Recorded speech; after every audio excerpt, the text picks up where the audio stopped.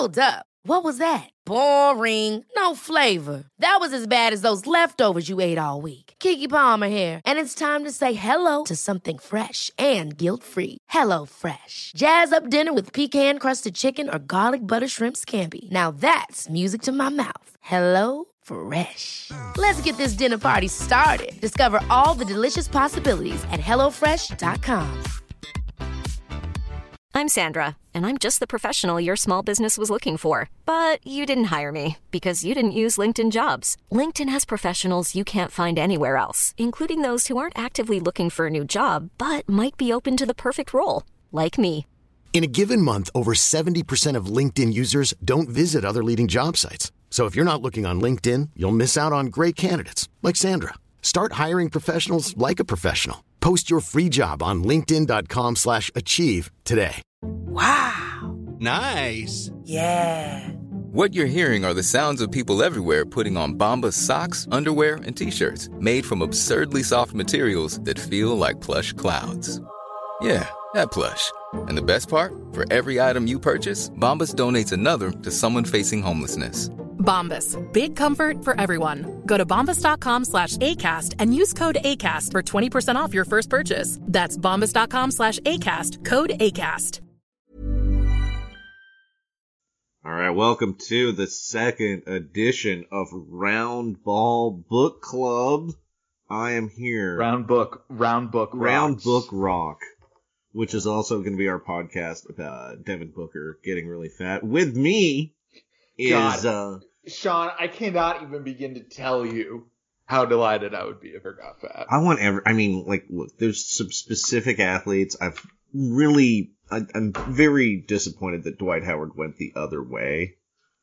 But it's kind of funny that he only had to be in Los Angeles for 1 year, and then he was already using like a sound bowl and just like the most hippie crystals and candles everywhere. I mean, maybe he was always like that, but to me, that's like the experience I see a lot with people in the arts. Look, I don't want to speculate too much about Dwight Howard before his terrible book comes out. But I think maybe he might be a little bit impressionable. I should introduce you. This is a book expert. Thank you. That's true. Podcaster. I've read at least 100 of them. MSNBC correspondent. Thank you. That's so true. Willamette Week regular, or as Joey says, Willamette Weekly, and Daily Beast. Caterpillar Steps, the Substack newsletter. Oh yeah. And I have to write that this week. I don't know what I'm going to write about yet. And the Turtle Pond Hangout. What was the last Caterpillar Steps about? I think I read it. Was it about something from the 90s? It was that Clash song. Oh yeah, Lovers Rock. That song sucks, man. I had to I kind of didn't remember, and then I played. I was like, oh, I'm not doing. It's so bad. Like, I don't know where that came from, and it's just like. It's a real like. It's like a TGIF sitcom guitar riff. Yeah, and I think that's maybe the second best rock album ever made. I really do. But it's so bad. And you know what? I almost feel like they admit that it's bad because at the end they stop doing it and do something else. When they do the Lovers Rock. When that part starts, I'm like, guys. Honestly, it doesn't. I mean, I hate the chorus and I don't like the lyrics, but that opening riff is. It does get. Yeah, it's horrible. It's horrible. Somebody else was like, nah, man. Somebody was telling me another song they thought was the worst song on that album. I was just like, what the fuck are you talking about? And then I read a list of every Clash song ranked, and Coca-Cola was below Lovers Rock, and I was like, what the fuck? There's no chance. There's no chance. No. Nothing's worse than that one. No. So can Like, the worst thing you can say about Coca-Cola is that it's a little on the sleeve. But guess what? It's a Clash song. Yeah. Fuck. It's 1979? 77? I don't know what year that came out, but London Calling came out in 80 and it's in 79. Okay. Good to know. Okay, so we today are going to be talking about Jerry West. This is a subject we have brought up before. Mm-hmm. I've written about it for money. Mm-hmm. And we've talked about it. It's also something that we like to tease you about. Yeah. Like, Corbin, why do you hate Jerry? Like, it's so stupid that you hate Jerry West. And I've always thought, like, he had trouble beating the Celtics, but so what? He was a good player. He worked hard. And I'm kind of coming around to your feeling that he's honestly one of the biggest losers in the history of sports. Yeah. Okay. I mean, he lost. How many times did he lose in the finals? 9 times? Yeah. And then he lost in the final in college twice. But I read for the first time. You've read it before. Right. West by West, My Charming, Tormented Life. My charmed, tormented life. So tormented. Oh my God. Mm-hmm. Okay, look. There was a time where I was like you, Sean Keane. Mm-hmm. Where I was like, Jerry West, couldn't get it done versus Russell, but great player. Yeah. I knew, I had some inkling of the fact that perhaps he was a little neurotic. I wouldn't normally hold that against somebody. No. But then one day, I went to the public library, fucking heard of it, bitch. And I checked out West by West and I read it. Mm-hmm. Cover to cover, as I recall. I might have not read the parts about the Grizzlies because who gives a fuck? Mm-hmm. And by the time I was done, I was like, oh my God, this guy sucks. He sucks. It's weird because I had a very similar experience where I started reading this book with definitely a positive feeling, but definitely more closer to neutral, but definitely not negative. And now he just seems like one of the most unpleasant people I've ever read about. Yeah. Look, and you know what the thing about it is? So we read George Carl's book. Mm-hmm. And talked about it. Yes. And it is like remarkable, like the tractor trailer full of horse shit that guy is carrying with him. And it's to read that book is to have your breath taken away by the fucking, like, I'm almost done watching Vice Principals by the just like pathetic male energy that comes out of George Carl. The victimhood coupled with bullying that pervades the whole thing. Oh yeah. And these also just like wild delusions of grandeur that he carries around. Yeah, just these moments of George Carl's typical thing is to, mention someone mistreating him or how, like, and then in the next paragraph telling a story of that makes George Carl being shitty to someone and then completely explaining what he's baffled and also by. like I think the thing in that book that has always stuck with me is when he's talking about Phil Jackson and he's like, Phil Jackson was always doing this touchy-feely shit. Not me, buddy. And it's like, maybe the fact that Phil Jackson, who will also show up in this conversation. Yes. Maybe the fact that Phil Jackson, like, worked on his ability to, like, relate to people and work with people, and maybe that was really helpful for him. Maybe that's the reason why he was so good at his job. Well, in George Carl, at least in the book, there is some awareness of, like, I guess when I yelled at that guy, he's mad at Don Nelson, he's mad at Phil Jackson, but you can tell he gets it, and he's kind of, there's a little bit of sarcasm to some of it. You know what I mean? Like, he's... You know what the other thing about it is? It's that society has decided that we do not need to celebrate George Carl. Yeah, and I think he's sort of gotten... Anyway, but with Jerry West, it is it's so weird reading this book because, first of all, it's extremely repetitive, some of the things in it. The concept of the book is, I understand the concept, which is that Jerry West declares very early in the book that he wants to basically, like, investigate his life with investigative journalism, but then sort of, like, no, he ignores does. He does? Does he really say things. that in the beginning? What's that? Does he really say that in the beginning? Oh, yeah, let me... What an asshole. This is one of the most subjective books I've ever read in my entire life. It's crazy. Well, I mean, I would just say a big disparity is how Jerry West is constantly talking about how he doesn't have any friends and he's, like, doesn't call people, or doesn't tell people how he feels, and then is constantly saying things like, if Shaquille O'Neal and I had been in high school together, we would have been best friends. Yeah, come on. And you're like... You would have been Shaq's best friend. Or no, Shaq. Yeah, Shaq might have been his best friend. He would not have been Shaq's best friend. No. That's true. No. So let me find this. There was something I read in it that I really want to take a second. Yeah. So in the book, West talks here and there about Joseph Campbell's The Hero of a Thousand Faces. Yes. That is one of two books that are referenced quite a bit. And, you know, I don't know why West leans on this device.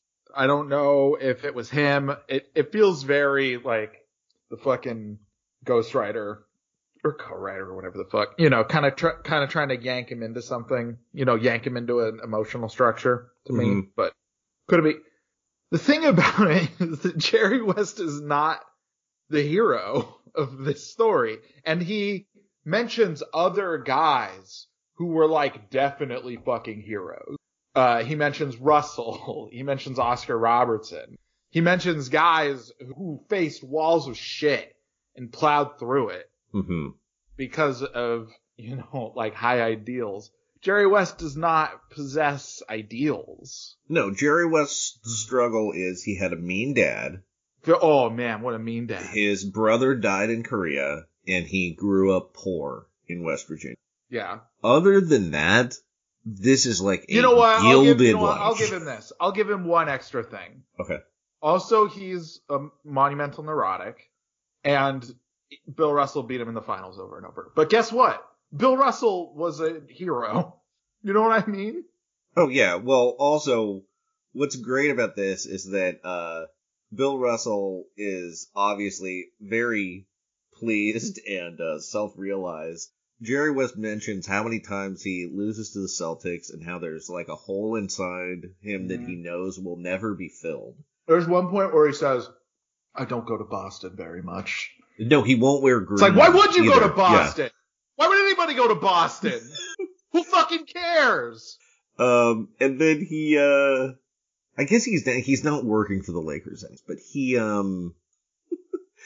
There's also many moments when Bill Russell and Bill Russell are friendly, because it's very easy for Bill Russell to be friendly because he also gets to do these events with Jerry West and then mention how much he beat Jerry West and then laugh in Jerry West's face. Like, hilarious. Bill Russell laughs in Jerry West's face like 5 or 6 times in this book.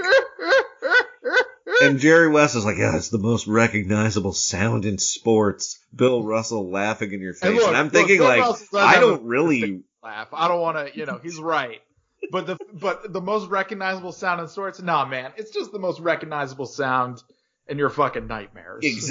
That is exactly what it is. And it's so funny because there are certain who know how to make crazy all the time. And Bill Russell has literally been doing it. It's so the greatest winner of all time. Yeah. Acknowledged by Jerry West as well. Okay, so here's what Jerry West says he's doing. The approach that I have taken is one that is built on deep reportage. It represents nothing less than a full-scale attempt to bring forth the truth, to rely not just on my recollection of things, so deep that I could not be bothered to talk to my first wife. Or like Elgin Baylor. That's weird. He talks about like nicknames that Elgin Baylor gave him and how he really hates Zeke from Cabin Creek as a nickname. but there's not like an interview with him. He's mad that Kobe doesn't sit down, but Shaq doesn't sit down. Like, a lot of people don't sit down and talk. Yeah, it's almost like that. It's like the 80s Lakers sit down and talk. Okay, so he says it's nothing less than a full-scale attempt to bring forth the truth, to rely not just on my recollection of things, but to do something more ambitious, investigate myself, speak with others, and come to grips with what I find. And then he says it's a memoir and it's selective, choosing to focus on the things that explore and illuminate the mindset. The Jerry West mindset. I'm doing seminars where I teach the Jerry West mindset. It's about how to fucking lose in the finals over and over. So very early in the book, he quotes the late Joan Didion, "We tell ourselves stories in order to live." Which, once again, obviously it's been a big moment for Didion lately. If you actually read the White Album, that's not a compliment. That's not like, I don't know. Yeah. It might have a little bit of a bitter, a little bit of a bitter sweetness to it. Maybe a little bit, but really it's like, we tell ourselves stories in order to live. And now here's 50 pages about some assholes. Yeah. We tell ourselves stories in order to live because life is so, there's so many assholes. You have to have a healthy amount of self-deception to not just end it all. Okay, so here are two quotes to lead this book, the epigraphs they were. Yeah. Carl Sandburg saying, "Nothing happens unless first a dream." Corbin, can I ask you a question about this quote in the book? I guess, yeah. Does the book reflect that idea at all? No. Does it really seem like... Well, I guess he does describe a fake dream to close out the book. So maybe that's right. Okay. And then he quotes Jerry West. And here's the quote he leads his book with. Thank God. "I played with an angry, emotional chip on my shoulder and a hole in my heart. Yeah. My worst personal trait by far is that I expect everyone to care as much as I do about everything. What a terrible... And it is both terrible and unfair." That's all. Like, that's such a passive-aggressive thing to say. Oh my God! My problem is that I care too much, and I care too much about everything, and I want everyone to like. That is such a spoiled. He played in the '60s. All right. And then he says, "My life has been about trying to figure out my limitations, and I know them quite well. Once you find out what they are, it really gives you a chance to find your niche." And then he quotes Ryan West saying, "My dad, he's weird." Which you know what? I'll give Jerry West this. I did come away from this book thinking he was a fucking weirdo. Yeah, he's pretty weird.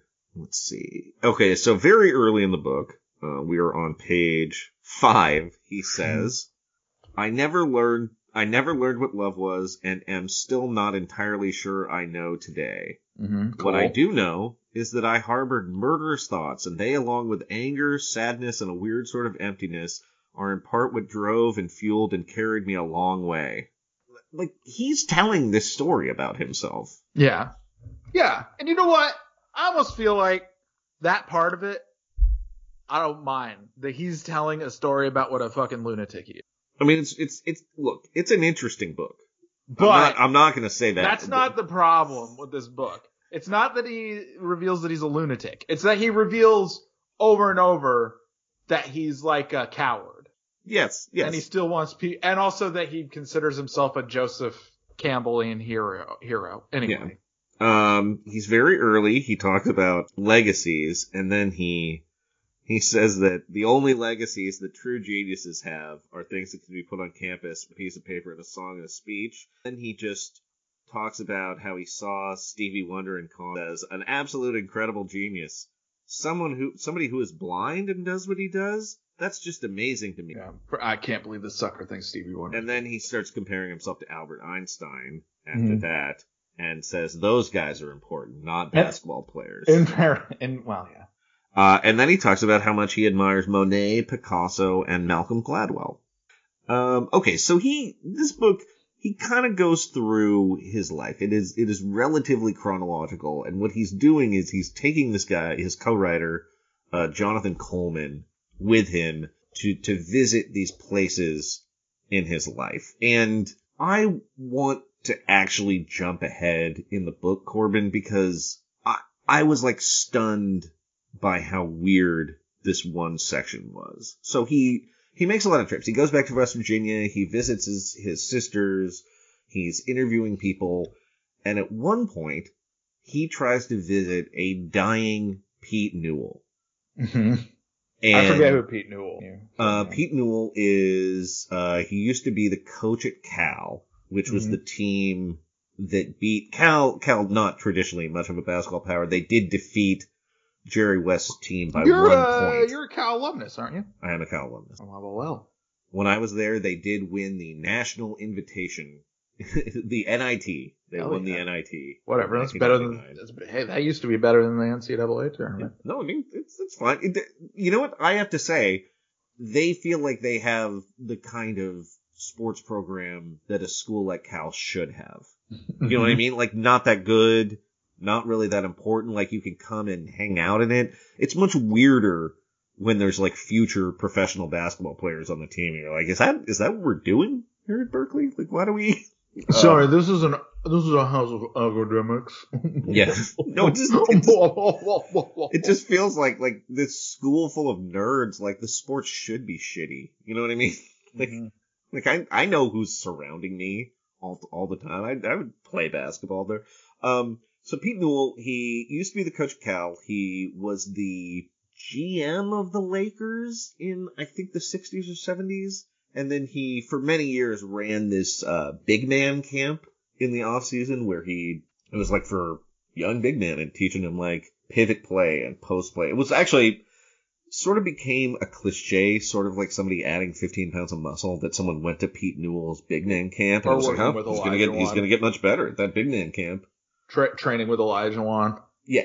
And so he's like I would say he's a comparable figure to John Wooden, except like more of a teacher. And John Wooden was kind of a cheater, Corbin. Mm-hmm. You know, like, he'd bring his own refs, and like John Wooden is a very like clean hands guy. He did stuff. He had like a bag man who paid people thousands of dollars. Like, the gulf between like his vaulty principles and like you know he was paying these guys, right? Okay.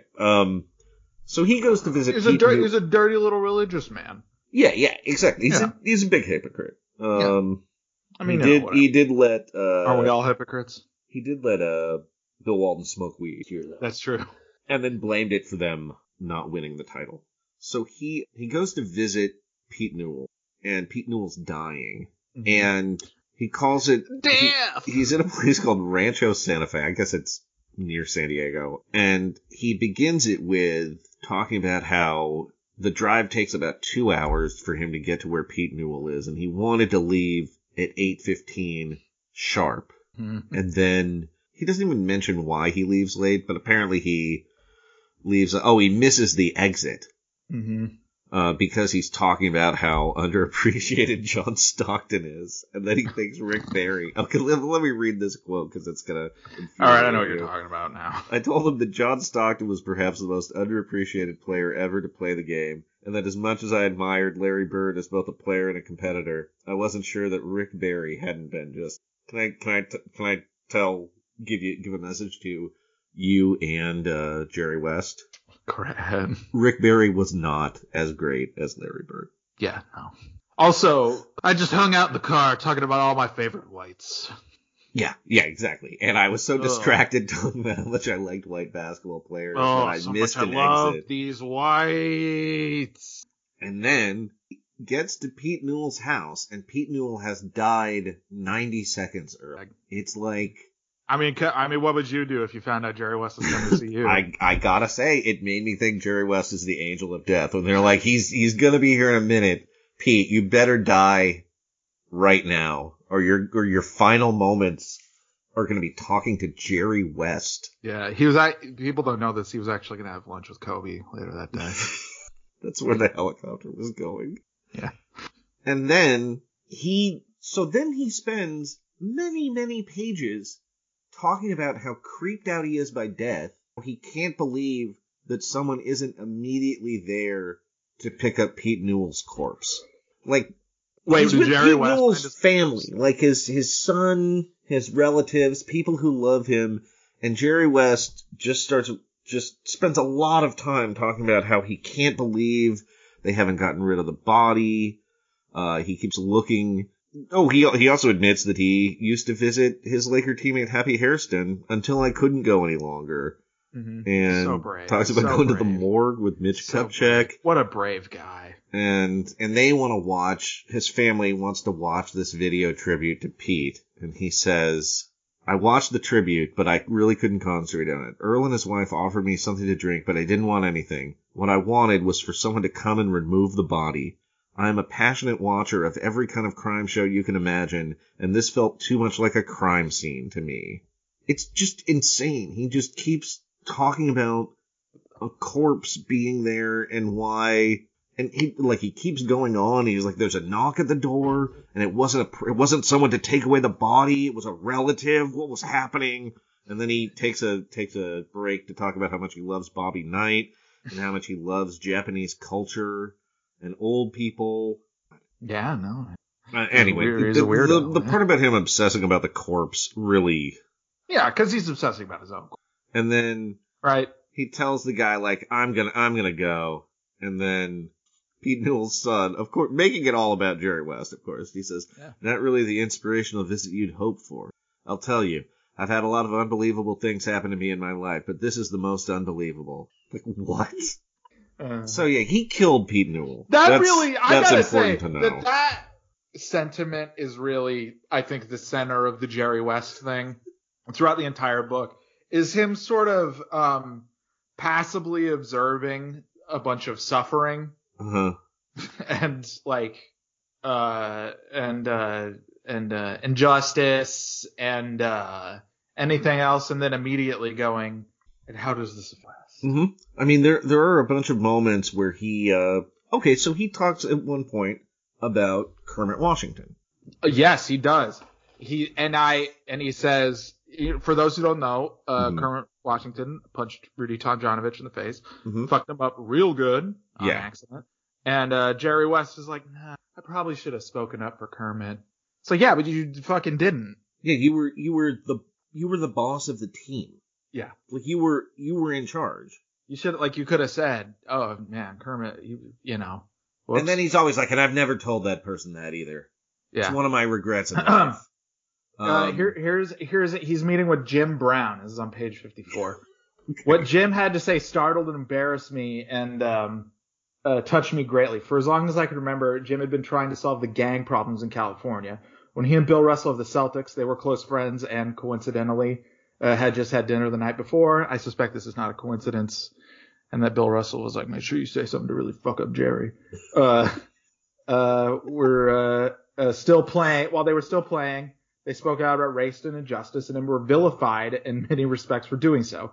I always sensed how difficult it was for Bill to play in a fiercely segregated city like Boston. I got to tell you, you don't need to try that hard to sense it. You can read it in his fucking book where he calls Boston a flea market of racism. Or you can notch it up to the time when he got his number retired by the Celtics and insisted that there not be any fans there. Or you could talk about maybe any personal conversation he would have had with Bill Russell if he'd asked one single question about, like, hey, how do you like Boston? Yeah. Jesus fucking yeah, I really sensed it. Yeah, it was really fun. I just want to say, if you want to read a fucking tight athlete autobiography, Second Wind by Bill Russell rips ass. I think it's out of print right now, and it's kind of old, but he wrote it with Taylor Branch, who wrote the sort of canonical history of the civil rights movement, and it is punchy, it is catty, it is mean, it kicks ass. Anyway. Yeah. Okay, I'm not done. I always say how hard it was for Bill to play in a fiercely segregated city like Boston, but I did not know his house was broken into and that feces were smeared on his bed until Jim told me once again. I knew that.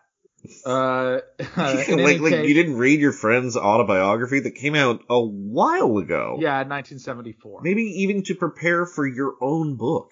Yeah, who fucking knows? In any case, Jim brought up something I had practically forgotten. That I phoned him and offered him to help in any way I could, but I was not seeking recognition for doing so. And in fact, I made it very clear that I didn't want to receive any. This is not because I didn't want to be publicly tied to what Jim was doing. Oh, no, absolutely not. No. But because I feel the best and purest way to help is simply by giving, be it your time or your money. Jim never took me up on my offer, and I was disappointed he didn't. Jerry, it was very clear to me, Jim said that day, that you were sincere in wanting to help and not wanting anything from it. No instant gratification, da-da-da. Yeah, you would always say something that would set your shit apart and that made you know you were a thinker, you were smart, contentious, and conscientious. Blah, blah, blah. Jerry, you were so fucking great. But also, he didn't help. No, he didn't. He didn't fucking do anything. This is a story about Jerry West saying he would have liked to support Black people. A running theme. Would have been great. Yeah, a real running theme in the book. Is it around this point he talks about Obama? Anyway. He's not. Well, he really admires the Bush. Oh, family. He really admires Barack Obama, even though the boys at the country club were giving me shit. I would say he strongly implies that he went to see prostitutes at one point very early. He says, as I got a bit older, it was in Charleston, as a matter of fact, where I learned about women when I worked there for a few summers during college. Mm. Right? I don't know. I think Jerry. It seems like he's so shy and awkward. Well, that is one running theme in this book is Jerry West, so serial adulterer. I'm so shy. Yeah. He doesn't get into it, but it is very clear that is what is going on throughout a lot of the book. And okay, he talks about Obama at one point. You'll have to forgive me. I could flip through to try to find it. Uh-huh. Wrote it down specifically, and he's like, "Yeah, the boys at the country club were giving me shit for supporting Obama." But I thought he was really articulate, and I thought that he would be a great leader who brought the country together. Another fucking loss for old Jerry West, I guess. So he has this guy, and very early in the book, he says that one of his closest friends is this guy named Gary Coulson. Mm-hmm. He does not give any other information about this guy. I had to look him up. Because he's like an old basketball coach, and he went with Jerry to Memphis, and his relationship with this guy seems so crazy because when Jerry West wants to say things to his family, he has his friend Gary do it for him. Cool. In fairness, you do that with Joey. I do that with Joey. Joey's had to deliver a lot of disappointing news to my parents. I was actually going the other way around on that one. Here is look, this is not going to be informative of anything, but I highlighted this portion of the book because it was crazy. So he talks about how he's very impatient. He eats really fast. He golfs really fast. Get another thing he does really fast, ladies. Yeah. And then he says, I am good company and know how to crack wise and cut up as well as anyone. For some strange, inexplicable reason, I will sometimes be the first one to playfully put on a wig or a mask or some other form of disguise. A sense of mystery has always appealed to me. That is weird. Like, how many situations are you in where you're like, you know what? When you're hanging out and putting on disguises, I'm the guy who leads that. Like, what is he talking about here? I mean, it sounds like he's going to an Eyes Wide Shut party. Is that what we're trying to get at? I mean, like, why is he in a disguise? I remember being at Ed McCuley's camp in Missouri. Ed played for the Celtics in 1961, and showing all this to a young man named Bill Bradley. He would later tell me a book about Bradley's time at Princeton, incorporated my advices. Yeah, another very good book, Bill Bradley's Life on the Run. Yeah, that's really good. Bill was one of the best to play college basketball, and later he gave us fits when he played for the Knicks. Beat a team that beat us 2 of the 3 times we met them in the NBA Finals. I gotta say, it's really funny that Russell left the league and then another team immediately started fucking whooping his ass. He was also very different. Seemed a loner, and I respected his courage in refusing to make money off endorsements.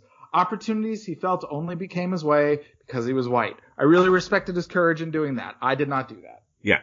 He even talked about his extensive bathing suit modeling career, despite being deathly afraid of water. Yes, despite being deathly afraid of water, and also apparently the fact that, what the fuck, why does everybody want me to be a bathing suit model? Is there anything about me that sets me apart from my other teammates? That they're not getting these opportunities? I can't even fucking imagine what that would be. He never mentions what it might be! Right. It's actually fucking crazy! Okay, if I had been forced to choose a different sport today, I would have chosen golf. Wow, really? No shit?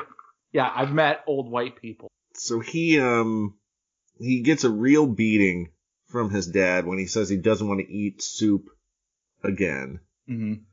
He says... His dad was Bill Simmons. Yeah, we ate the same soup out of the same... Soup is the perfect food, son. I believe there should be a constitutional amendment against Shaquille O'Neal demanding a trade. Okay, so he says, we had the same suit out of the same pod for 6 days until I told my mother I simply couldn't do it any longer. Well, let me tell you, I took the most god-awful beating that day from my father, and it made me into a tough, nasty kid, and it turned me even more inward than I already was. I never forgave him for it. Still haven't. Which, you know, I've never taken a severe beating from anyone. And it might make me mean, but also, I kind of feel like I would maybe be able to get over it in 60 years.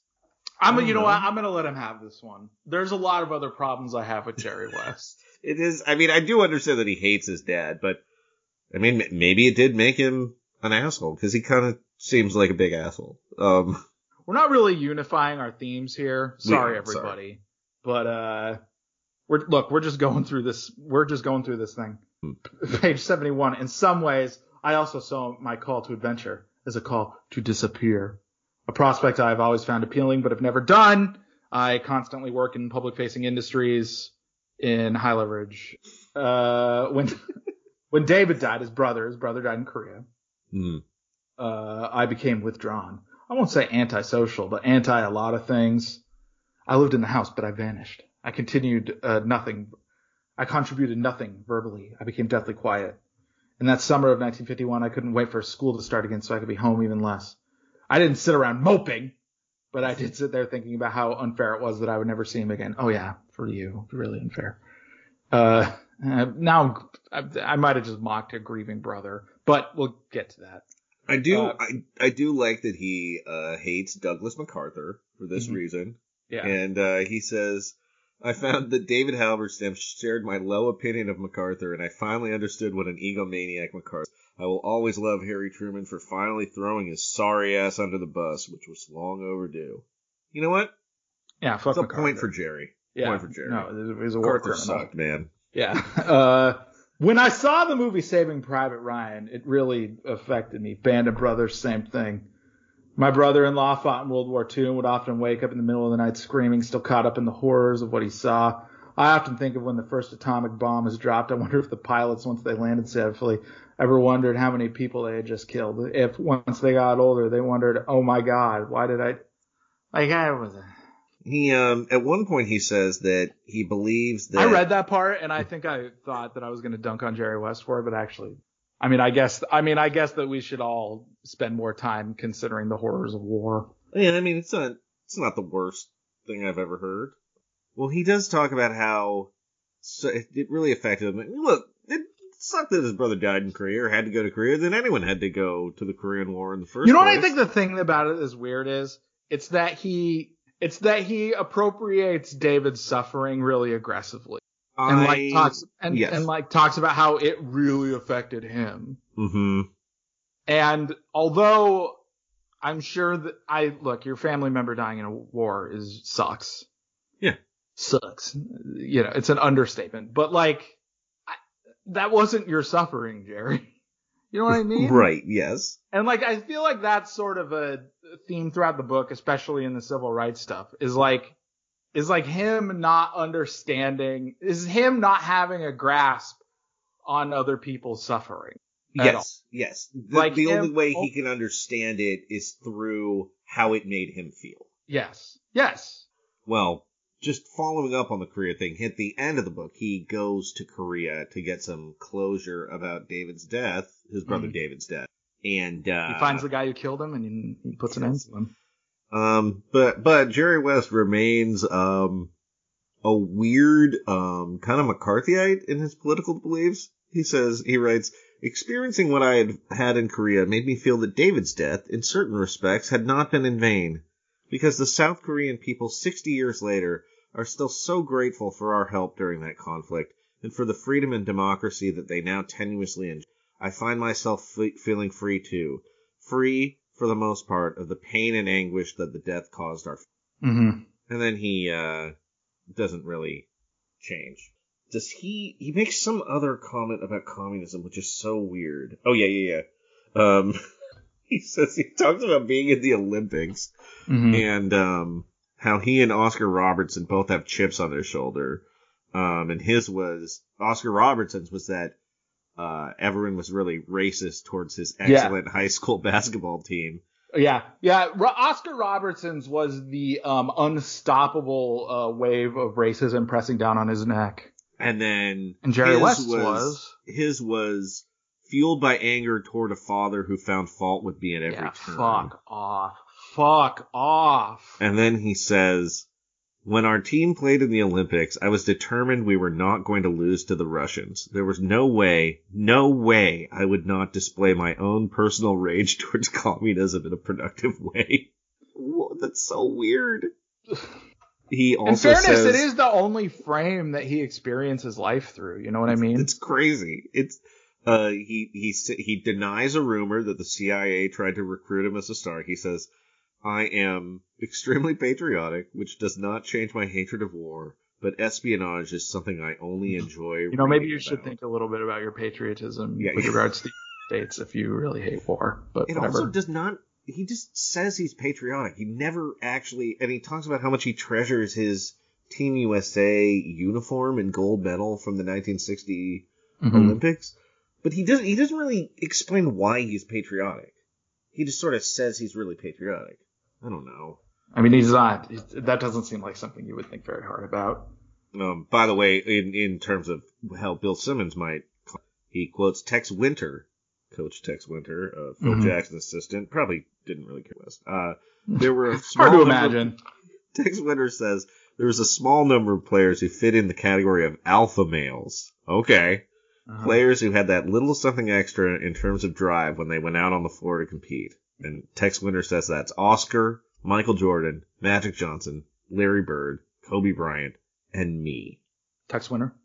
That's what... he meant Jerry West, I guess. Oh, okay. Jerry West, the ultimate alpha male. Kobe is a very powerful act of Jerry West. But. Okay, so this is kind of... Okay, a little bit of megalomania for Jerry West. This whole book, obviously. I mean, he's... Again, many of the things he's talking about are how difficult his life was, and then just constantly talking about how many restaurants he goes to. He talks about how he doesn't have any friends, and then he hangs out with Harry all these famous all the time. People.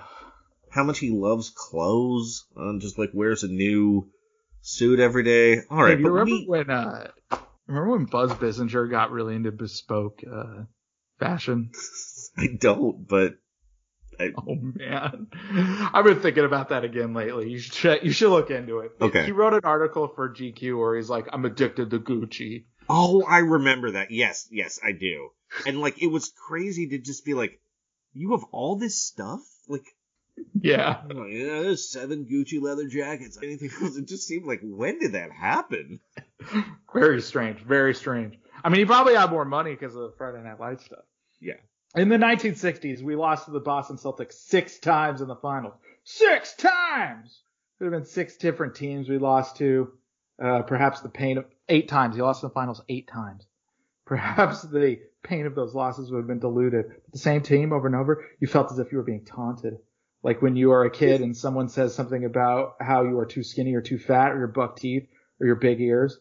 But if you were a kid, it would usually be 1-to-1. Here it was 10-on-10, and you had to try to take it like a man. Those losses scarred me, scars that remain embedded in my psyche to this day. You would have to be able to see the tissue underneath those scars to really know and fully understand what I'm talking about. The thing about scar tissue is that it keeps building, and pretty soon, it's awfully sizable. I realize I sound like a permanent victim when I say this. Oh yeah, no shit. And I realize that I have had many more victories in my life than losses. Oh yeah, no shit. and that many people still have little sympathy for me. Well, I can't think of it has less sympathy for you, given the life that I have led. But I'm saying all this because it is true, and it haunts me still. After the sixth and final defeat in 1969, the funniest one, by the way, Don Nelson.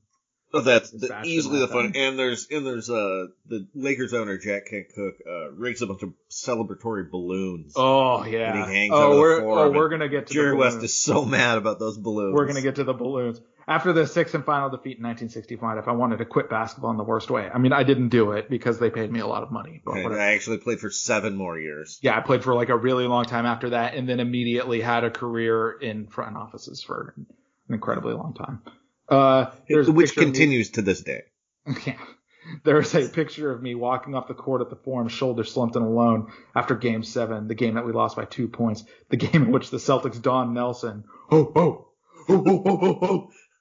big dog, the greatest American in history. We're talking about an acceptable white.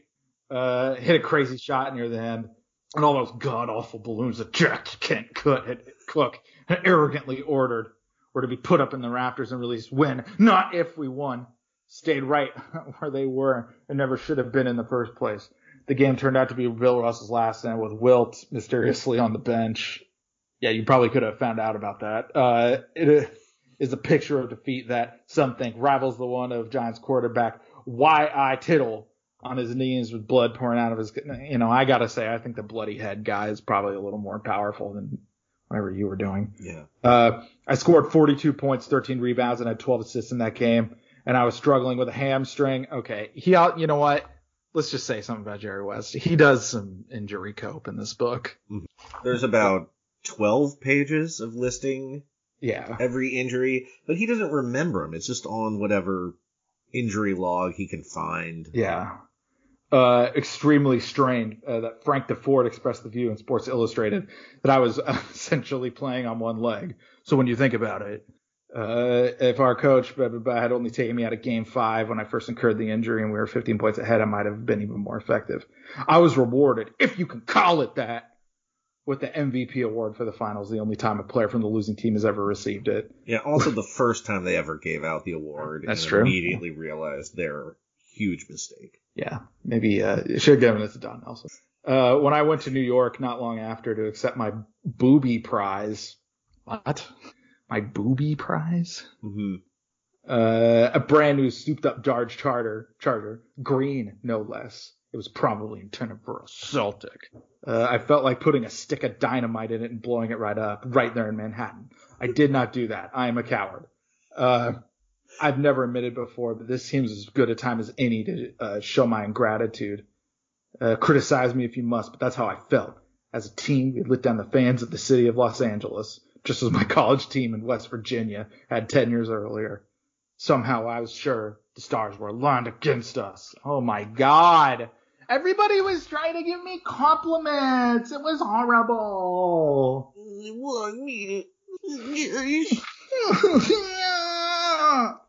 Speaking of him being a coward, here's something he said about...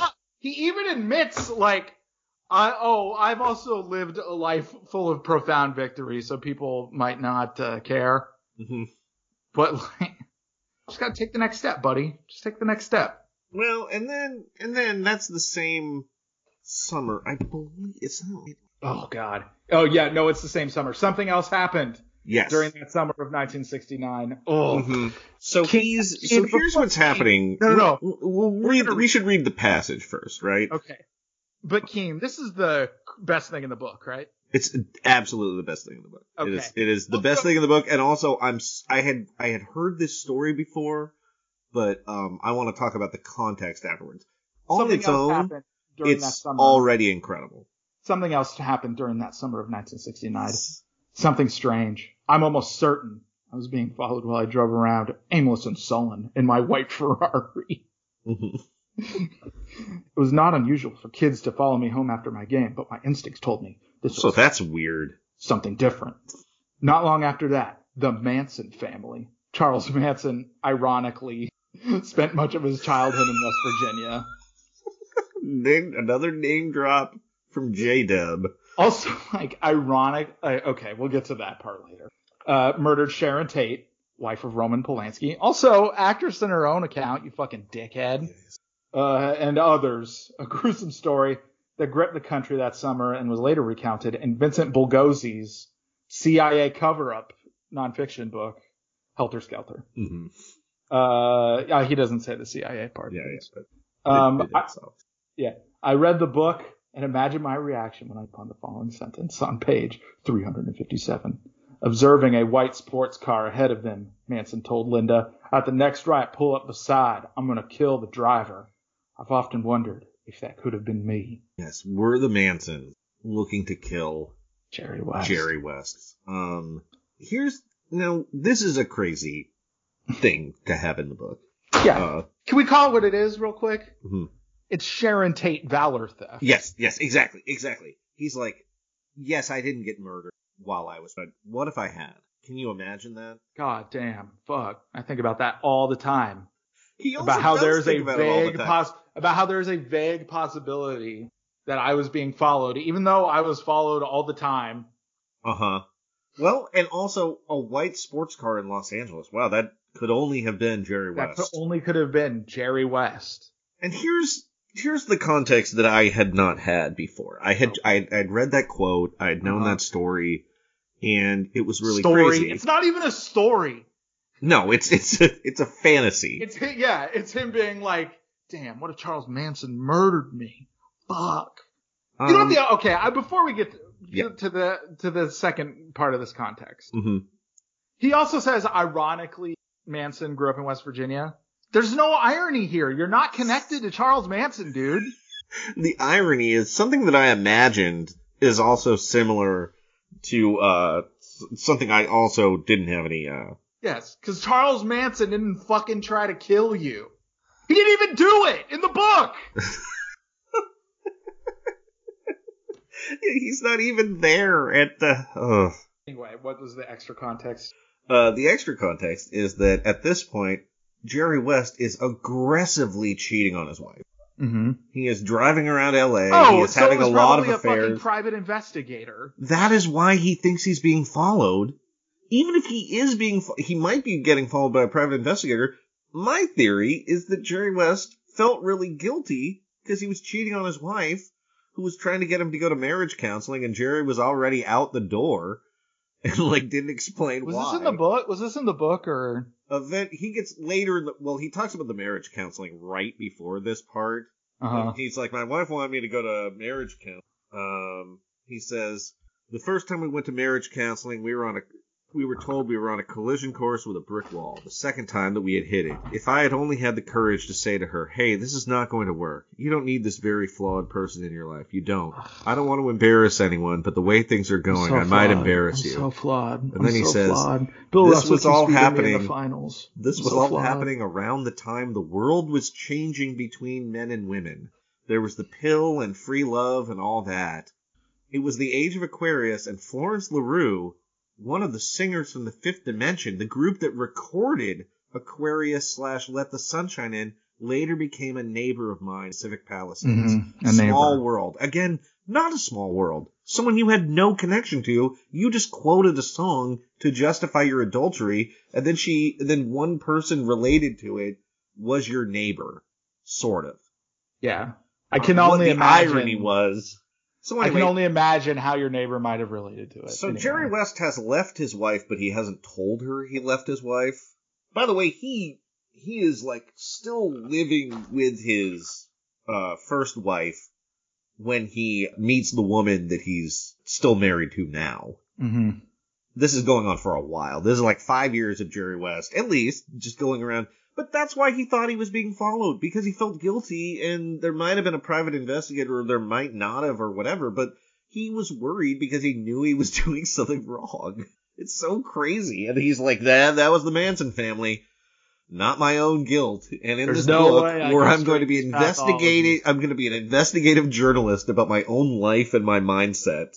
Oh, can we I don't know if I properly marked the part where his wife talks at their son's. Oh, that part's amazing.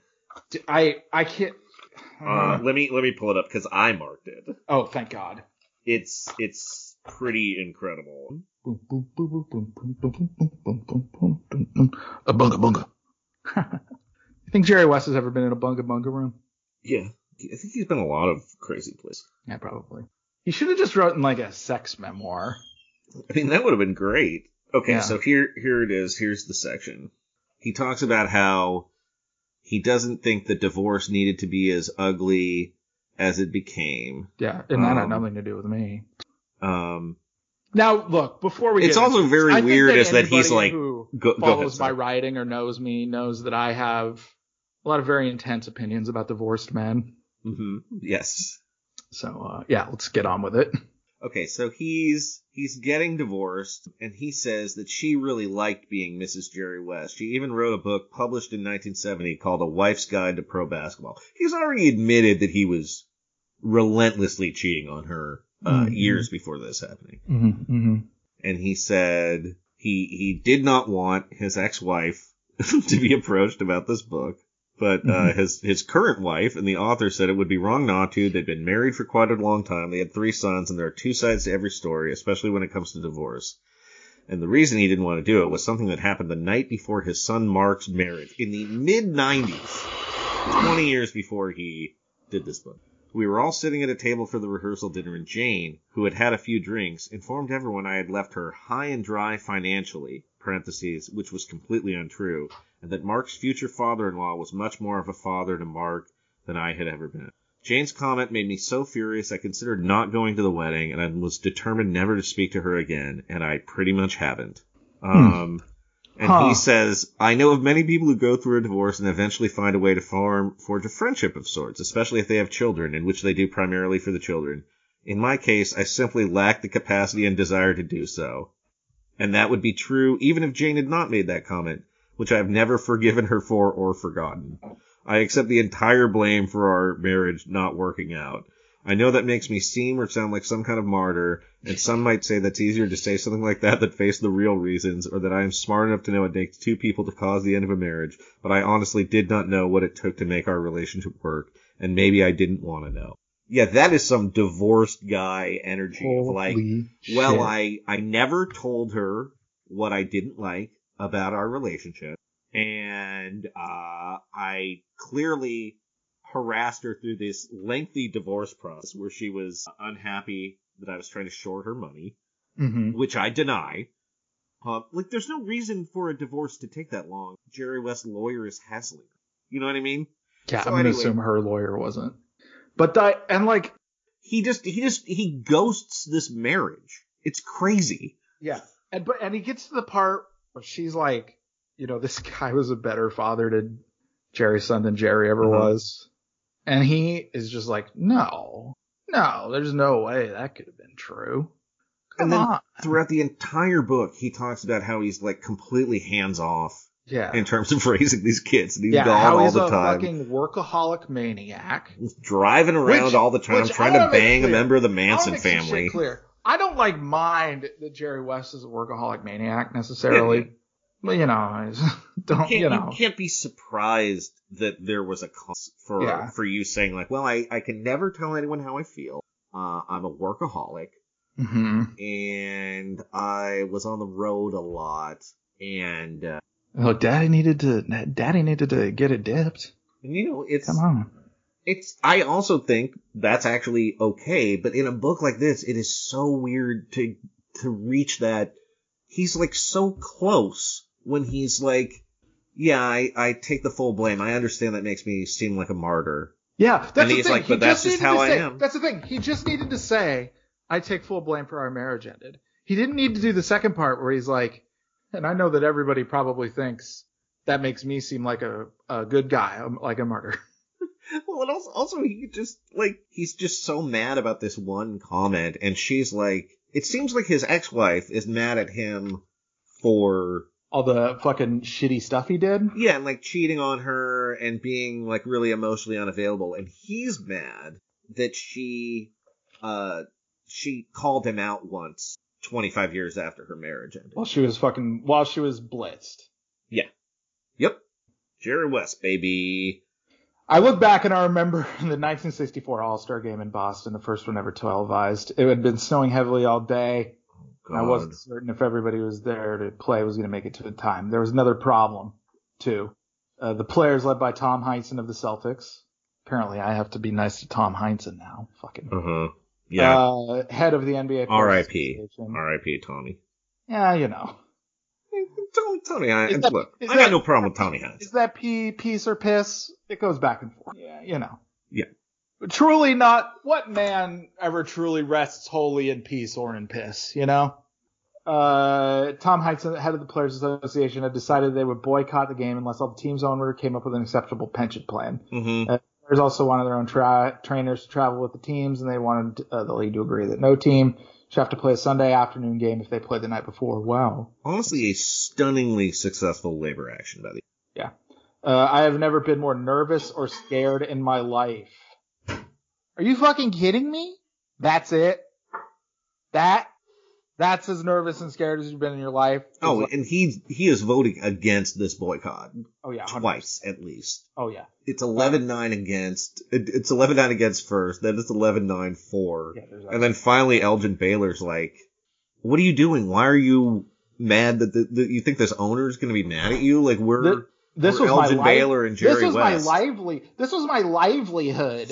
Oh my god! And Bob Short, our absentee owner. Jerry West, like, clearly the best paid, and there couldn't have been anyone doing more endorsements in the 60s. No chance. Yeah, I can think of a reason why, but, we don't get into that later. He'd stayed in Minneapolis when the team moved to Los Angeles, somehow got a security guard in the trainer's room, and was shouting through the wall that if Elgin and I didn't play, he would personally make sure we never played again. I was so scared. Of a fucking, dude, have some fucking presence of mind. A rich man was mad at me. Mm-hmm. It was my fourth season and I was coming into my own and I didn't know what to do. But Elgin, who was stronger than I in this regard, in every regard. Yeah, in literally every regard, assured me that he needed us more than we needed him. And it's important we make a stand not only for ourselves, but for the players who came after us. Jerry West, it never occurred to Jerry West that anybody would play in the NBA after him. So. Right. We got our insurances and it worked. They got the pension plan. Fuck. By the way, he, going back to Joseph Campbell. Scared of a rich man. And so unsupportive of black people, despite his constant reassurance of all his black friends. I love black people. I voted for Obama. Can I tell you some shit I learned when I did some reporting on his... Okay. He loved Obama so much he voted for him. He would tell everybody at the fucking country club he liked them. And now he loves Donald Trump. I just want to say, we'll get to that later. I think that's indicative of something else. Okay. By the way, when he's talking about Joseph Campbell, he says that he did not have the ordinary world of a hero, which is suffering, boredom, and neurotic anguish. He said he had suffering and anger. Yeah, who would have thought Jerry West had neurotic anguish? But he never gave money to Obama. He says he's not neurotic though. Because he's not Woody Allen. But yeah, I'm not neurotic because I'm not Jewish. But he didn't give money to Obama. He did give money to George Bush. Mm-hmm. He gave $2,000, which is the maximum allowable donation. By the way, he loves Obama. He loves him. Can I tell you one more thing about Jerry West's call to adventure that I had forgotten that I'd taken a note on? Yeah. So he thinks that the call to adventure, he thinks it's a call to action, and he says the place for me could have been in Africa, living among the animals and experiencing their incredible will to survive. I used to think about going to Africa all the time when I was a little boy because of my fascination with animals. How do you think Jerry West would have done in Africa? Yeah, probably not very good. Not great. No. I'm reading Henderson the Rain King right now. That happens in there. I don't have anything else to say about that. I've never read a Saul Bellow book before either. Oh yeah, I read Herzog's really. This has been Literature Talk here on this is Roundball Book Club. Yeah. This is perfect. If Elgin was the player I studied when I came into the league, Oscar was the player. Honestly, that I tried to emulate. You did not do a very fucking good job. He felt that the press always favored me, the implication being too much so. In his book, The Big O, that wasn't actually, he was just writing about orgasms. I don't know that. He said, that's what the original triple-double. He said, America looked at Jerry fondly, but he also wrote that I was the best clutch shooter he had ever seen, and quoted Bob Ryan of the Boston Globe saying that Oscar had developed more different skills than any player, whereas I perhaps had more desire. It must be left to determine all this, but I do know that Oscar was never a rookie, not even close.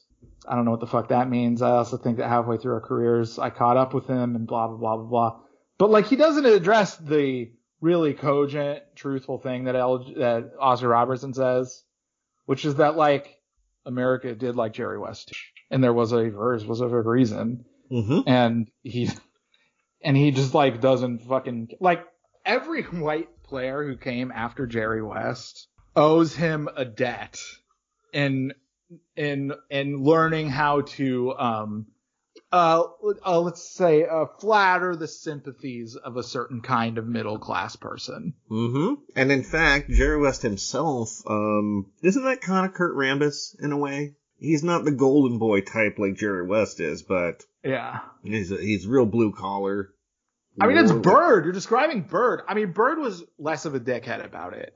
Yeah, Larry Bird is a self-realized person who also had a dick for a dad and was kind of like, well, that's fine. Yeah, like when Bird won a title, he would talk to the reporter and he would just be like, look, I'm not shit compared to Bill Russell. Like, he wouldn't, anyway. Here's a weird thing about this book. There's like a billion examples of this, and they're all like scattered around. So sorry, we'll land on them when we land on them. Yeah. Well, this is going to be a recurring theme. Something that is constantly coming up on this book is him alluding to things that are interesting and then not following through.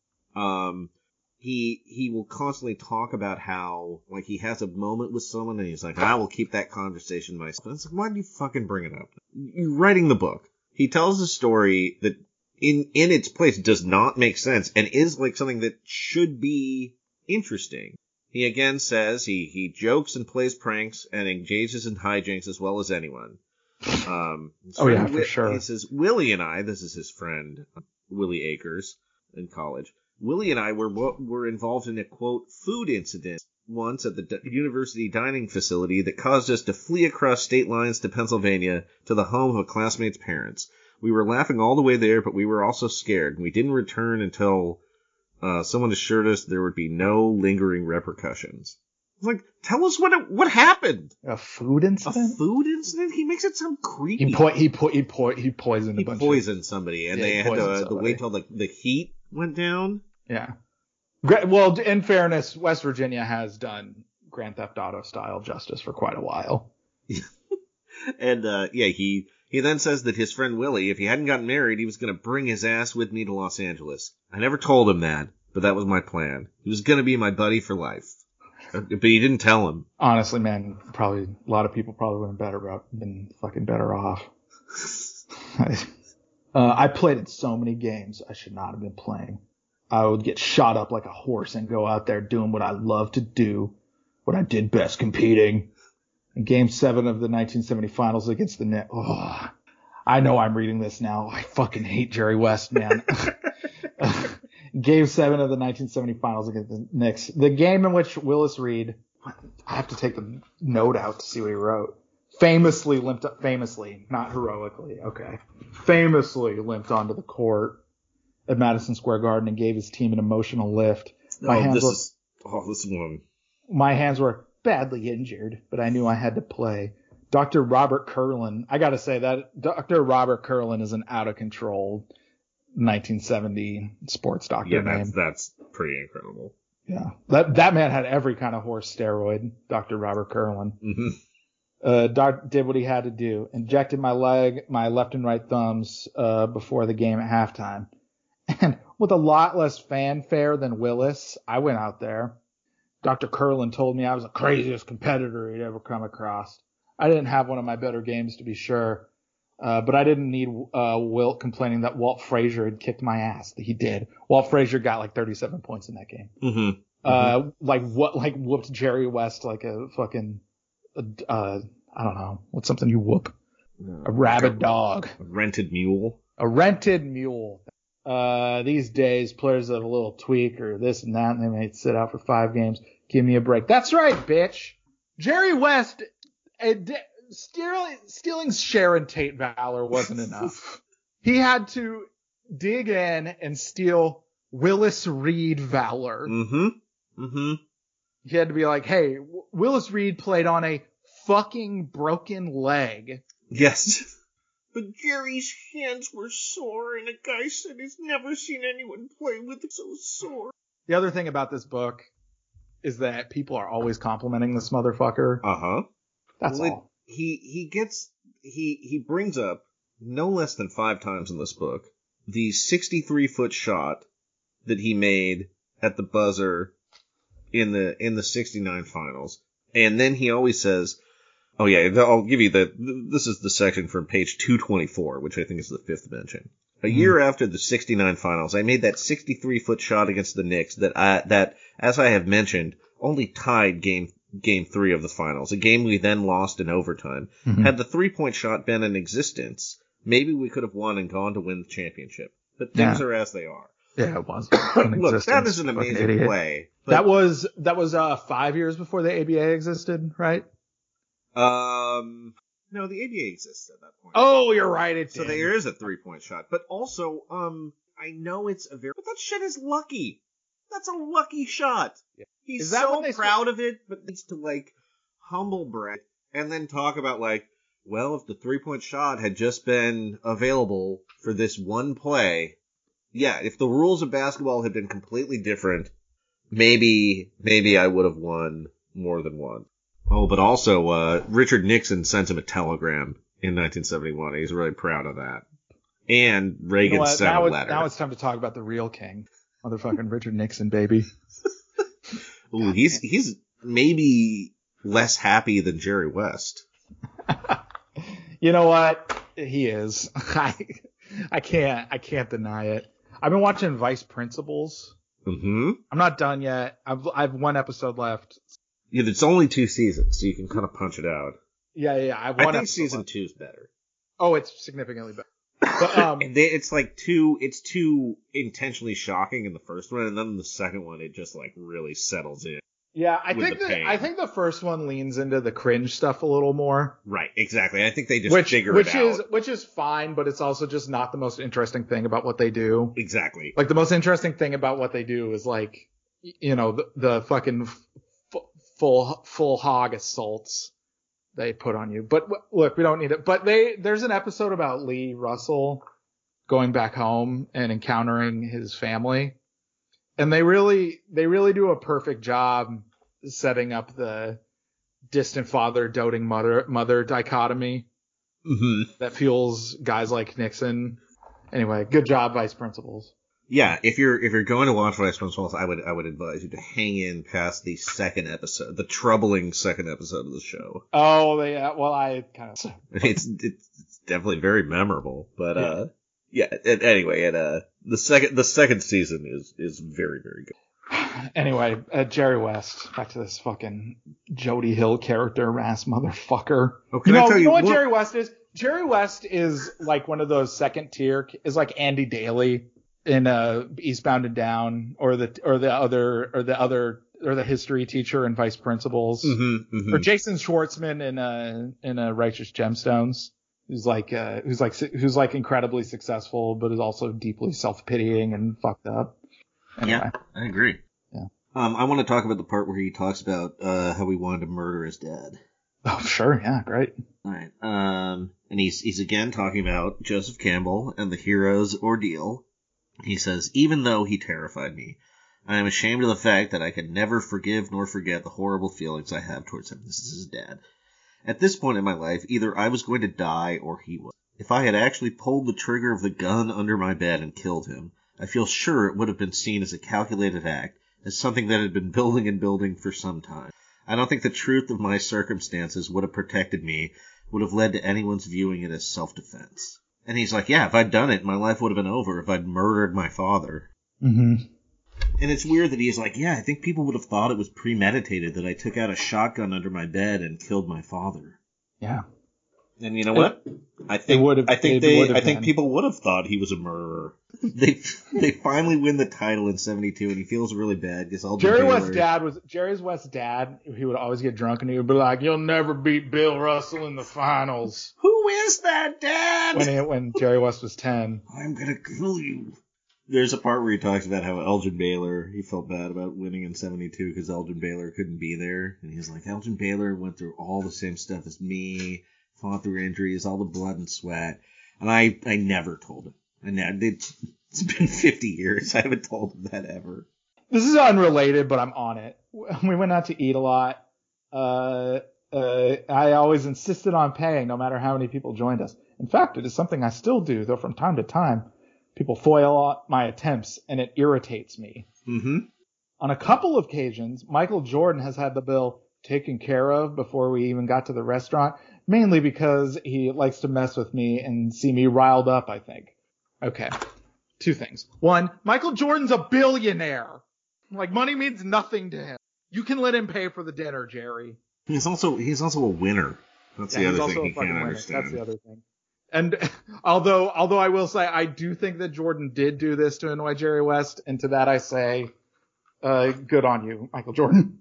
I gotta talk about his first roommate, his name Baby Ray, and who tries to beat him up because Jerry opens the window in the middle of the night.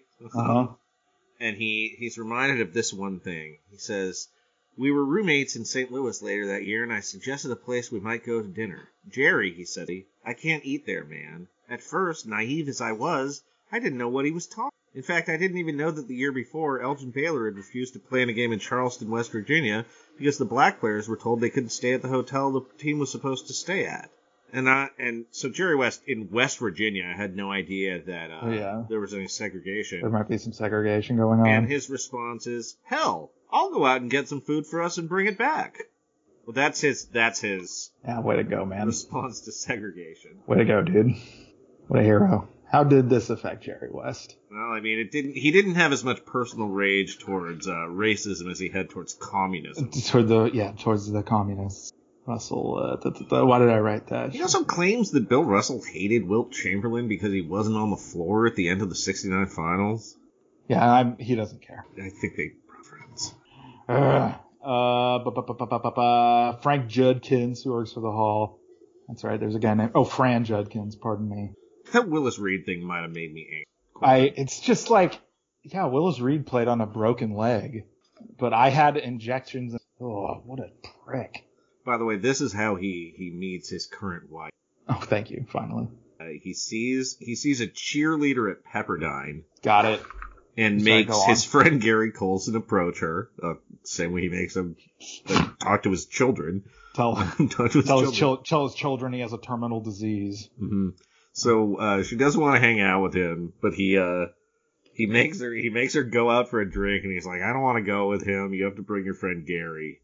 And he says he thinks she's only interested in one thing, and I mean, all he says is she's the most naturally beautiful woman he's ever seen. You know what? Can I be honest with you? Yeah, she is very pretty, but it's also like, it's like, oh, she thought he was only interested in one thing, and it was like, well, you saw a pretty cheerleader and you asked her on a date without talking to her, so yeah. And then here's how she describes it. When she recalls our meeting, what she remembers most of all is I struck her as the saddest man she had ever met. I poured my heart out to her about everything. And probably because she felt sorry for me, she eventually agreed to go out with me. I was still living with Jane at the time, but was desperate to move out. I asked Karen if she could help me find an apartment, but she was non-committal, thinking to herself, I'm a senior in college, living in a dorm. What do I know about helping a grown man find an apartment? Eventually, Karen did help me. Yeah, he talks about how she's Sicilian. Oh, yes, he does. She raises his kids and not him, apparently. She seems very patient. Yep. Let's see. Mad about the divorce. I don't think he interviews his wife for this book, even though he talks about how the author's like, we really have to talk to my ex-wife for this book, but it doesn't seem like she contributes at all. I mean, there's a point when when he talks about the Lakers, there's a bunch of people who basically like give him long statements, like Kareem and Mitch Kupchak, but a lot of people like aren't interviewed. Yeah. Do you want to spend time with him? And then he also just talks about how he's not cut out to be single because he can't find an apartment by himself at 35. Yeah, because he's an enormous. You know what? Can I be honest? I also don't think I could find an apartment by myself. I guess I have done it, but I hated it. So I guess if I could make a cheerleader, I'm also a baby man like Jerry West. So I mean, you've made the hero's journey into a pile of shit. Okay, here's another part that just annoyed me. Oh, hold on. Okay, hold on. Corbin's turn. Bill Russell took constant criticism for never signing autographs during all his years in Boston. He does say that I don't mind signing autographs. What I mind is when the same people come up to you over and over again. Fair. Bill Russell took constant criticism for never signing autographs during all his years at the Celtics, and I always respected his right to say no, even if I didn't entirely agree with it. I can't imagine fucking why. But then again, Bill's relationship with the fans in Boston was always fraught. They loved how he played, but they didn't particularly like how outspoken he was about race relations in Boston, the most racist city in the universe, and around the country. The Celtics were the first team to start 5 black players, and yet the Garden was filled with people from South Boston. People, papists, people whose last names were O'Shaughnessy and Rourke and McGrady, Irish Catholic to the core. When Bob Cousy retired, the city went, turn page, into mourning. Nevertheless, Boston was a town that idolized the Bruins, the Celtics, despite all their championships, always played second fiddle. I, on the other hand, always seemed to be a fan favorite. Oh, weird. Part of the reason, I guess, was the way I played, giving my all each and every night. Yeah, that was the reason. Yeah, and part of it was also because I was white. And part of that was no doubt because I was white. I've heard that I was the most popular visiting player ever to compete in Madison Square Garden and Boston Garden. Johnny Most, the Celtics announcer, called me Gentleman Jerry, though perhaps he was subtly mocking me. Oh, yeah. Yeah. You think that was authentic? Oh, yeah, definitely. But that didn't stop people from heckling. Kids at Mead Art played in New York and yelled that Walt Frazier was going to shut me down and that Willis Reed was going to make sure that Wilt would suffer all game long and regret not staying home. Hell yeah. Shout out to those New York fans. Bing bong, you guys. Bing bong. Yeah, bing bong. All right, we're done. And we're done with this part. But yeah, the part where he goes, I was always a fan favorite. Probably because I played so hard. Yeah, probably that was the reason. And maybe because I was white, and now I'm not going to continue talking about that. The way he doesn't follow through with things is mad. Also, oh god, him being like, he called me Gentleman Jerry, who's probably making fun of me. Yes. So fuck off. No, he wasn't. You were such a little fucking golden boy. They put you okay. Oh yeah, and okay, look. So there's Gentleman Jerry. There's Mr. Clutch, a title he got even though he lost in the finals over and over and over and over. Mm-hmm. It's like calling a fat guy tiny. Yes, but not. He hit one half court shots. He got a fucking he got a finals MVP even though he lost once. Let's see. I talked about Mr. Clutch already, right? And he's the logo, and he's the NBA logo. He's the NBA logo. Even though, once again, he spent the 60s getting his fucking ass beat. Yeah. It's just like over, like that's so central to this, is that, to my irritation with him, is that this guy was such a fucking little golden boy, and he has the fucking nerve to write a book where he's like, everything was so hard. I'm still tormented by those losses. And it is like unbridled success. Initially, we talk about greatness of players, how many championships they won. Well, please. Trust me, it was there's a lot of these great players, if they didn't play with the right people, they wouldn't win championships. I hate that he doesn't follow up with certain things. There's a point when he talks about how violent the game was, and specifically towards Wilt Chamberlain. In one altercation, Clyde Levelette elbowed Wilt in the mouth and messed up Wilt's teeth so bad he never fully recovered. It took a long time to get Wilt riled up to even retaliate against anybody, but he did exact his measure of revenge on Levelette. No follow-up. Yeah. Well, he fucked his wife. Yeah. He also claims that Wilt Chamberlain did not have sex with 20,000 women because Wilt's sister went to the house once and he didn't find any, like, hair ties. Also, he secretly wants to play for Boston. He talks about Boston trying to draft him and trading him when they got the coach, and it's like, he wants it so bad. The city of Boston would have really liked Jerry West. Sounds like they already did. Whenever I think about Kareem, I regret the way I dealt with him as a coach. Eventually becomes a coach of the Lakers. Wow. Mm-hmm. To this day, I feel bad about that I said he didn't play hard enough. Yeah, there's a point when Kareem's like, yeah, I was in the top 5 in points and rebounds and block shots. Yeah. And because I wasn't slapping the floor, my coach wasn't satisfied. He's like, I also had won like 3 out of the last 4 MVP awards. Mm-hmm. The other thing about this is that Kareem doesn't try hard enough with some shit that they said about Kareem his entire fucking career. And I think if you ask Kareem, he might say, oh, yeah, that probably had something to do with race. Yeah. Because I had a 22-year career and scored 1 million points. Yeah, yeah. And here's Jerry West literally saying, yeah, I regret the way I said the racist thing about Kareem that people always said. But he doesn't put it in any context. Can I tell you, he does hate old Lakers owner Jack Kent Cooke. I did get behind Jerry West when he kind of for no reason says, it's one of the reasons I've always been curious about the royal family in England. What the hell have they ever done to make people feel like servants? Yeah. They didn't lose in the final 6 times. All right, now we're okay. We're talking about Jerry West and race. Sorry, I know that this is sloppier than it needs to be. Corbin's had a lot of opinions about this for a long time because he's lived with this fucking book in his bones. Mm-hmm. Mm-hmm. So he just spends all this time being like, I don't know why people kept fucking complimenting me all the time. I just have no idea. I don't know why I hated myself. Blah, blah, blah. And doesn't ever substantially confront the fact that it's because he was white. Never. And the other thing about it is that, like, and he says over and over, man, damn, I felt bad that I didn't do anti-racism. Fuck. Shit. Yeah, this guy really helped me, and it was tough on him. I regret never saying anything. Oh, yeah, but, that just wasn't the kind of guy I was. Uh-huh. I just like to endorse things, tell people who to trade. And I hated it when rich guys were mad at me. Yeah.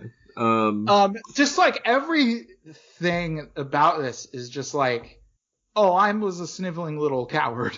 Well, it's just weird that he's sort of like just describing things about his personality as these immutable things that are stories about him being an asshole. But he's still contextualizing himself as the hero. Mm-hmm. That he's still like, I went on a hero's journey, even though I lost a bunch, and I didn't do anything about the most important things that were going on in America at the time. Right. And I always deferred, and I always wanted to defer to the fucking rich guys who were paying me. I always, I clearly and presently took advantage of any opportunity that my race could have granted me. Yes. And when the Lakers played a black player more than me, I retired from. Yes. When I found out that Wilt Chamberlain made more money than me, he retired from basketball. Yeah, Wilt Chamberlain, by the way. Jerry West was like, I was only making $250,000 in 1974, and the owner had assured me that I was still the most special boy. Mm-hmm. But then he secretly paid Wilt Chamberlain more because Wilt Chamberlain was a lot better. But he knew he couldn't tell me about it because I'd retire from basketball. 7 feet 1 inch tall and made of fucking nightmares. Mm-hmm. But that is why Jerry West retired from the NBA. I did. I don't think that Kareem needed to try harder. I don't know. I've spent my entire life playing and being around the NBA, and I have absolutely no idea of my own privilege at all. How many MVP awards does Jerry West have, by the way? No, too many. I mean, no league MVPs. Kareem has 6. Yeah. So, I want to share something that Magic Johnson. I'm not done. I'm not done. Go, I'm sorry. I'm not done bitching about this. Yeah. Sorry. It's okay. Yeah, he's like a guy. The only thing he mentions about like the 60s and politics and upheaval or anything is that it seemed like in the late 60s women were more willing to have sex with him. Or that, some of these black guys I knew, they were really putting their necks on the line.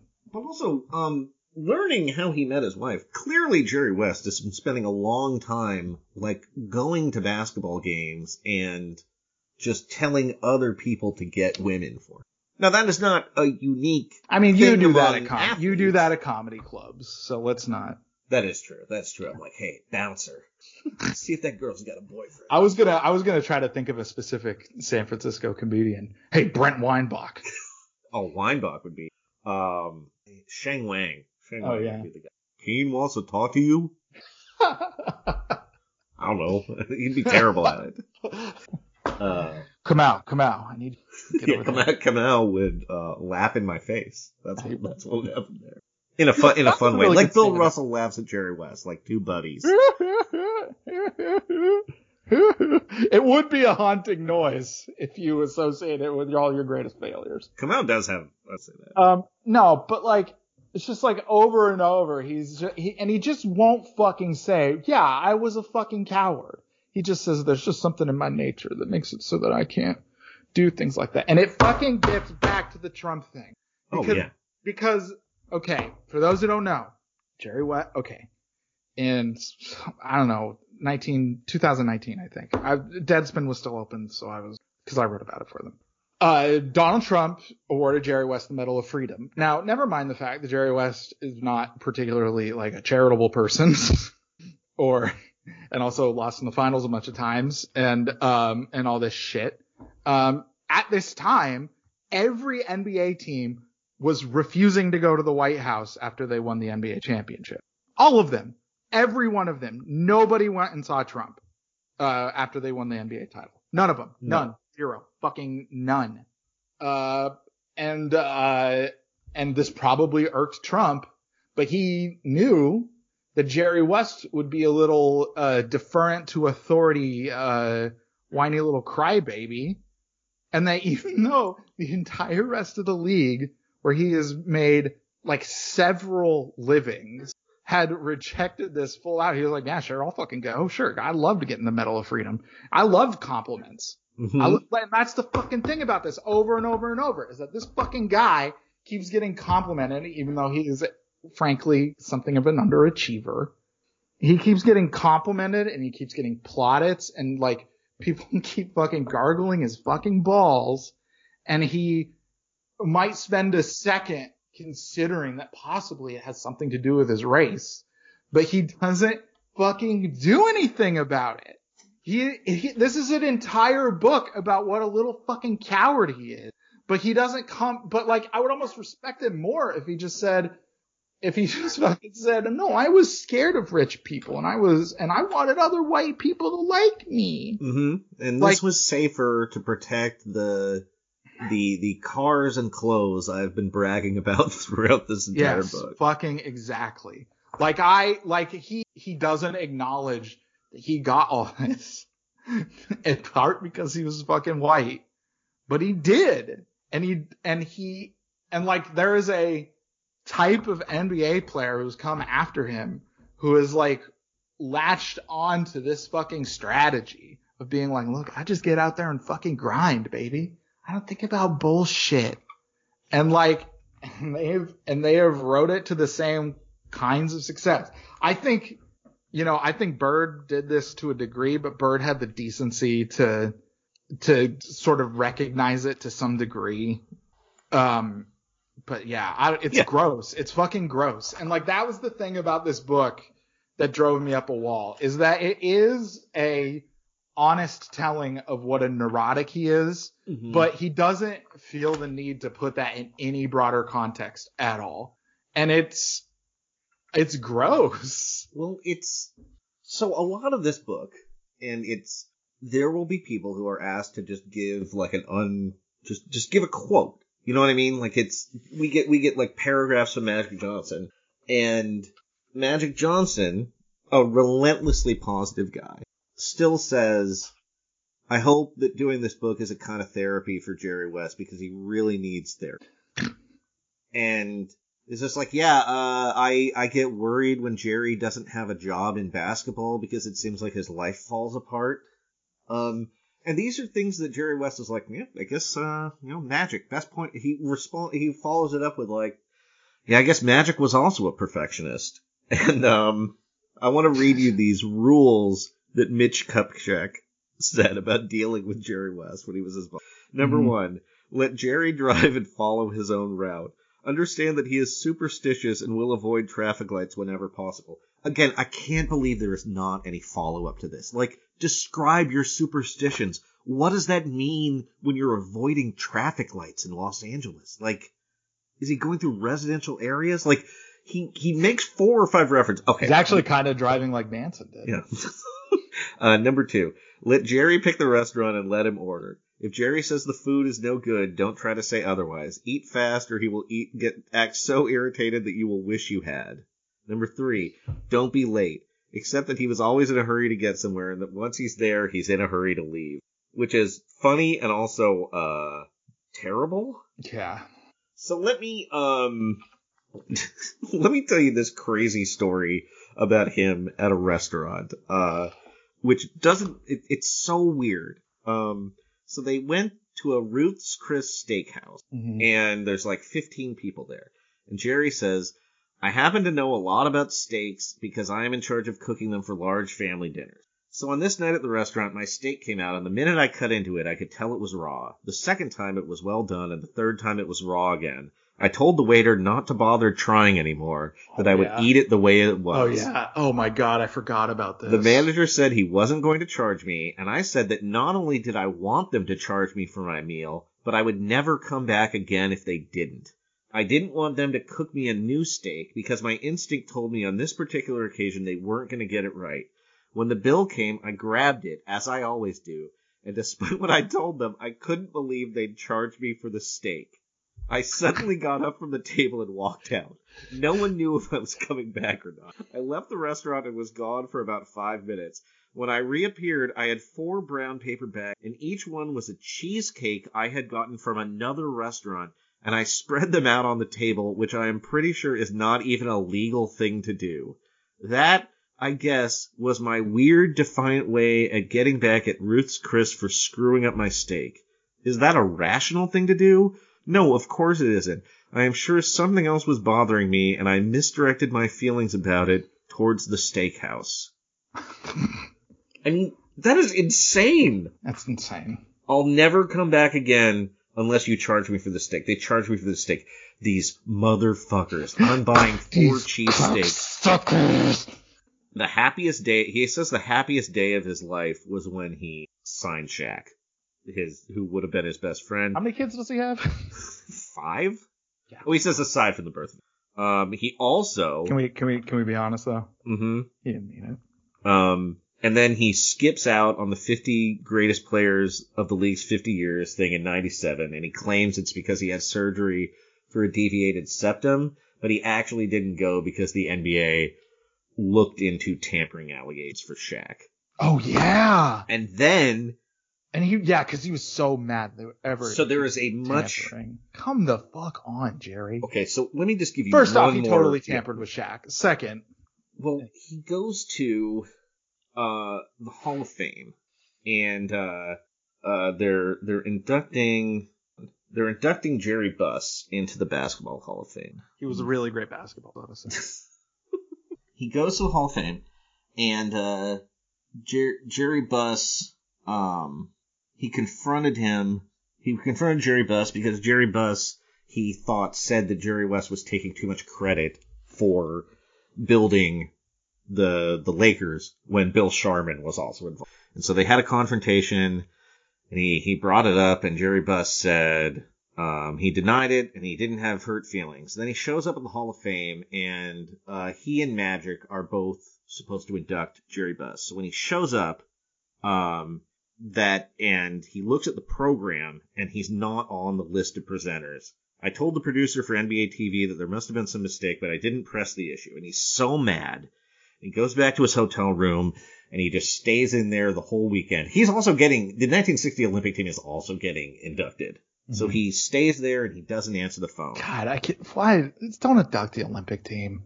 I do know now. You know what? What? Go ahead. They should only induct the non-American Olympic teams. They kind of, yeah, that's true. No. The 72 Russian team. Yeah. Okay, so here's what he says. He's so mad, he's perplexed, he's mad for this whole weekend, and he won't talk to anyone or leave the hotel room. I do know now that had I picked up the phone in my room, I would have learned that neither the Lakers nor Jerry Buss had anything to do with the mix-up, that it was an honest error on the part of NBA TV, and the Hall of Fame and everyone felt terrible about it. But I didn't pick up the phone, and as a result, it took me days to get over it, it ruined my times there, and my sons were incredibly upset with it. This is a lunatic, Corbin. Yeah. Oh, yeah. You know what? Say what you will about Michael Jordan. He's not like a weird anhedonist, you know? Mm-hmm. He doesn't like pick little things he compartmentalize. Anyway, look, we could talk all day about Jordan psychology. Speaking of psychology, I think I've covered most of the major stuff. Yes. But there's one thing that we have to talk about. Uh-huh. It's Phil Jackson. Oh, yes. Phil Jackson part is amazing. It is incredible. Let me pull up Skype again. So one of the problems I had with Phil was this. So they hired Phil Jackson because the Lakers fucking suck. And they're like, yeah, maybe we should hire a good coach. And they hired Phil Jackson. He's a very good coach. Do you think Phil Jackson's the best NBA coach, Keen? Yeah. I mean, I guess. I think Popovich did more with less, but. Yeah, it's just, it's very hard to argue with. I mean, like, Phil's also a crazy person, but not like the exact opposite kind of crazy person, Jerry. Yeah, and there's something to be said for, I will say that, like, talent-wise, Phil Jackson did receive a lob from Jerry West, but, Phil Jackson basically completes all his lobs, I would say, in a way that many other coaches. Yeah. Like, Auerbach is like, it just feels like it's a different thing that's going on, and Bill Russell's sort of the coach. Auerbach was a GM. Yeah, exactly. And he was really good at getting players. And, like, he had a lot of Phil in him in that he liked weird psychological mind games and also laughing at people. Something that Phil Jackson really likes, too. But Phil Jackson's great. And, okay, Jerry so one of the problems go ahead, sorry. So one of the we talked about it earlier, like, he's like Carl's exact opposite. Because he actually understands people. He's always trying to work people. Like, that's what he's good at. In case you haven't been able to tell, Jerry West is not as good at that. So one of the problems I had with Phil was this. His office was right near mine, and when he would arrive in the morning, he would walk right past and never even bother to wave or duck his head in to say hello. He would later say that he felt the need to stake out his territory, that on top of that he was a whack job, but I'm pretty sure it was more than that. More than 10 years, I had some experience with things like this. More than 10 years earlier, Pat Riley, wanting more and more autonomy and power, even wrote a letter to Jerry Buss suggesting that he could coach and do my job at the same time. Pretty funny. I guess he did do that a few times, though. Good job, Pat Riley. The reason I know about the letter is that Jerry showed it to me. The difference was this. Pat and I were close and had a long history together. Phil and I had no relationship. None. He didn't want me around, and he had absolutely no respect for me. Of that, I have no doubt. Tex Winter, who created the triangle offense and coached with Phil for years, has spoken about this in an oral history of the team. Pretty funny. In fact, Phil even threw me out of his locker room once, an incident that no one other than Bill Burkta and Mitch and Tex really want to talk about. After a game, Mitch and I would wait outside the locker room until the coach was finished talking to the players. And occasionally we would go in and we would talk to them individually. On the occasion I speak of, I honestly thought that Phil was finished addressing the team, and so I walked in. As soon as I did, Phil barked, "Jerry, get the fuck out. I'm not finished here yet." And I immediately backed away, red-faced. I have never intruded on a coach's territory in that way, and I vowed that I would never go in there again, and I didn't. With my personality, I wasn't going to have a confrontation with Phil. With my incredibly out of control, broken personality, I wasn't going to lower myself and get into a pissing contest with him. Phil's recollection is different. He says he didn't know who it was, that he didn't call my name, but this is my version, corroborated by Tex, Bill, and Mitch, and I'm sticking to it. I mean, I'm sure Phil Jackson said no here, but he might have just been flashing back and to Jerry Krause. Here's the thing. Phil Jackson has the presence of mind to know that other people shouldn't know that he did that. Right. My decision to leave the Lakers at the end of the 2000 season, the season we won our first championship since 1988, was not tied in with or about any one thing. I didn't leave because of Phil Jackson and my non-existent relationship with him, though if I had known the degree to which he didn't want me around, I would have left shortly after he arrived. I didn't leave because of a disastrous meeting that had been in a hotel in Santa Barbara at the beginning of the season of training camp until the previous autumn, a meeting involving Glenn Rice and his agent that not only revealed a distressing lack of communication between Jerry Buss, Mitch, and me. By the way, he refers to this Glenn Rice meeting twice and gives no details whatsoever. It's completely unclear what happened that made him upset. Yeah. Anyway, blah, blah, blah, blah, blah. It wasn't because of Phil. People were worried about my health, my physical, emotional, and mental health, and so was I. And one particularly harrowing weekend in Phoenix in April of 1999, Karen, his wife, wrote Jerry Buss a letter I didn't know she had written at the time and only recently learned about. April 17, 1999. Dear Jerry, however inappropriate this letter may seem, I am not one to keep silent. I think you need to be aware of what is going on in the West household, whether it matters to you or not. I just spent 3 most painful days of my life with Jerry in Phoenix. As I am positive that you know, my husband is a very tormented individual. The greatest source of his torment in the last few years has been the Lakers. That I am sure you also know. But he seemed to have overcome that torment when the two of you worked things out over the last summer. I made him promise that he would be happy staying with the Lakers before he agreed to a contract extension. And he was raring to go. As long as Jerry was happy, I was happy. Well, everything has gone to hell. He's a man that if he were suicidal would be gone. The fact that some major decisions have been made that he did not agree with, and that this once most respected team is now, he says, the laughing stock of the league, has put him in a downward spiral that is almost as self-destructive as Rodman. I left Phoenix yesterday morning knowing that my life would never be this. On Wednesday, Jerry told me that the only things he cares about in the world are our children, me, and the Lakers. On Thursday evening after the Rodman release, he told me that when we got back to LA, he was leaving the Lakers and he was leaving us. As much as my children live and die for the Lakers and how the Lakers have been our life, I don't care if I never hear another word about them. I've been hearing for 2 years from Jerry that he was never going to resign. He can't take it anymore. And he basically never go, and it basically goes in one ear and out the other. In 21 years of a marriage, he has never said that he would leave his family. Never! I love my husband very much, and I love my family very much, and he will just devastate us if he leaves. He's on such a self-destructive war path. I don't know where it leads. I think that you and he need to sit down for a long, friendly talk. Just thought you should know. Sincerely, Karen.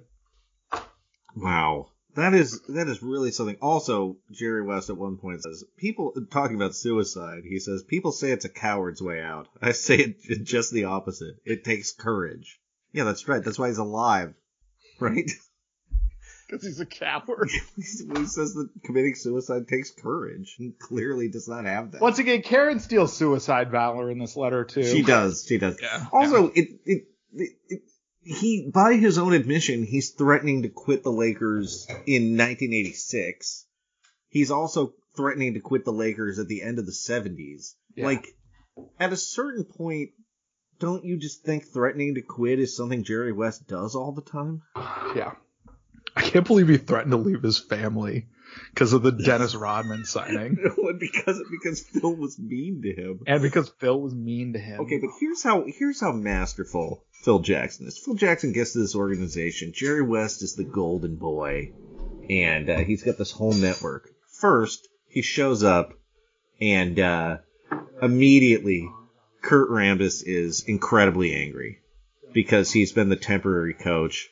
We can kind of wrap up here, but here's what happened with Phil Jackson when he got to the Lakers. Jerry West is this institution in Los Angeles. He's been working there forever.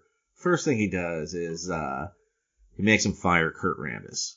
Mm-hmm. Kurt Rambis, whose wife is best friends with the owner's daughter. And very good friends with Jerry's own wife. Look, we could spend a lot of time talking about Kurt Rambis' wife. Yeah. But who was also, it should be said, like Pat Riley's soldier in the war on everyone on that team's emotions. Oh yeah. Still a crucial figure in the Lakers organ. Honestly, Kurt Rambis, according to our good friend Lakers Paladin, the secret force behind, and Rambis is just. But okay, so he manages to alienate, a great organizational ally. Sorry, from Jerry West. Phil drives a wedge between the Rambis family and Phil Jackson, and then starts dating, the owner's daughter, also Rambis's best friend. King shit. And a year later, Jerry West is just gone. Yeah. Like, that is like a lion killing all the young males in the pack when he takes over for dominance. Hell yeah. That is like, it's so fast. And he just makes Jerry quit, too. Yeah. It's not even fire. And Jerry fucking insists, I mean, he probably saw Jerry West and was like, this guy's fucking... This guy's like, we're ready to win here. Look, Jerry West is a very good general manager, but seems like a crazy person to deal with. I think that no general manager is that good at his job. I mean, he inherited. He got Magic Johnson for a team that already had Kareem Abdul-Jabbar. Somehow, a team that had Kareem Abdul-Jabbar got the first pick in the draft in 1980 and 1982, thanks to Bill Sharman. Somehow. Damn. So, trading for Byron Scott, that was a good move. Getting AC Green, that was a good move. Drafting Vlade, that was a good... Yeah. But, trading Shaq, good move. Yeah, and he's but but he seems like a nightmare to work with on a daily basis. Yeah. So, also the genius, he talks about how inappropriate it was for Phil to write that book slamming Kobe. And ripping on him after that Malone Peyton season. Yeah. And then he's like so mad that the Lakers just hire Phil a year later anyway. It's just like one guy is playing understands like human beings. The other one not so much. Yeah. I think I've read everything that I feel like I really need to read in this, but but I just want to. The end of the Phil Jackson chapter there's one line that I really want to read. I may be many things, but a braggart I am not. That is not who I am, and that was never the case ever. And look, that's probably true to some degree, but does it really matter if literally everybody who's ever been around you will brag on your behalf, and then you'll be like, I don't know, okay, you know what I mean? It doesn't matter if he's not a braggart if everybody in the fucking universe is just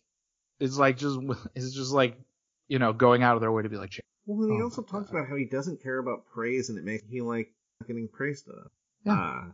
I just want to read you one more thing, and that is that. Okay, two more things. The night before his son Johnny left for college, in front of everybody at the dinner table, I badgered him about the importance of being competitive. He wound up telling me, Dad, shut the hell up, which I secretly admired him for doing. At least I got a rise out of him. The night before he left for college in West Virginia, Jerry West just berated him. And he also says, if you ask my wife if I'm happy, she will tell you by nature I am not, and she will also tell you that she is convinced that if, for whatever reason, I ever decided to end things and leave her, I would move forward and not look back. You know, because he did that to marry her in the first place. Yeah. All I can or will say in response to that is this. If a person, any person, ever decides they need to leave, then they should go. I know that sounds harsh, but that's how I feel. Yeah, he ghosted his wife of 15 years. But the thing I wanted to end with is his kids call him Cement Head. And he claims that's because there's never a hair out of place on his head. And that is not what Cement Head means. What does it mean? You're dumb. Oh, okay. Right? Isn't that what Cement Head means? Or that nothing gets through your head. Yeah, exactly. It doesn't mean, it's not what you say when someone wears a lot of hairspray. Come on now. Alright, well this was somewhat cathartic, and yet I'm still actually angrier about Jerry West than when we started. Slightly. I will say, it was nice that he signed the Manchin letter. Oh yeah, that was good. He probably just did it because he's... Right. Yeah, I can see that. Yeah, he is. Nick Saban just bullied him into it. He was like, oh, he's probably richer and more powerful than me. I gotta do whatever they say. Yeah, he didn't even really need to bully him that much. He said, West! He's like, yes, sir. Yes, Mr. Seaman. So confident. Oh, no. Thankfully, he didn't know that Joe Manchin was also rich. Yeah. Or else that would have been really hard for him. He's like, oh, damn it. Oh, he's the king of coal? There's also a point in this book where Jerry West just casually mentions how he could have go to West Virginia and become... Yeah, it's weird. But, yeah, people would have been drawn to my winning personality and my wealth of opinions about politics I have. Yeah, he's given I will say he's given a fuck ton of money to Joe Manchin. Like a remarkable amount. Yeah, so maybe this letter will be Jerry West's first moment of political activism in his 83-year life. Streak's got to break sometime. Yeah. Corbin, thank you for talking to Jerry West. You were right all along about this. I'm sorry I doubted you for even a second. Yeah, thank you. To everybody out there who fucking roasts my fucking chestnut about this, please know he stinks. Yeah. Yeah, man. Look, successful, sure, but just a void. Just a real hungry, empty. Man. Just he's a hungry ghost. He is a hungry ghost. That is exactly it. He's a fucking hungry ghost manifested into a man.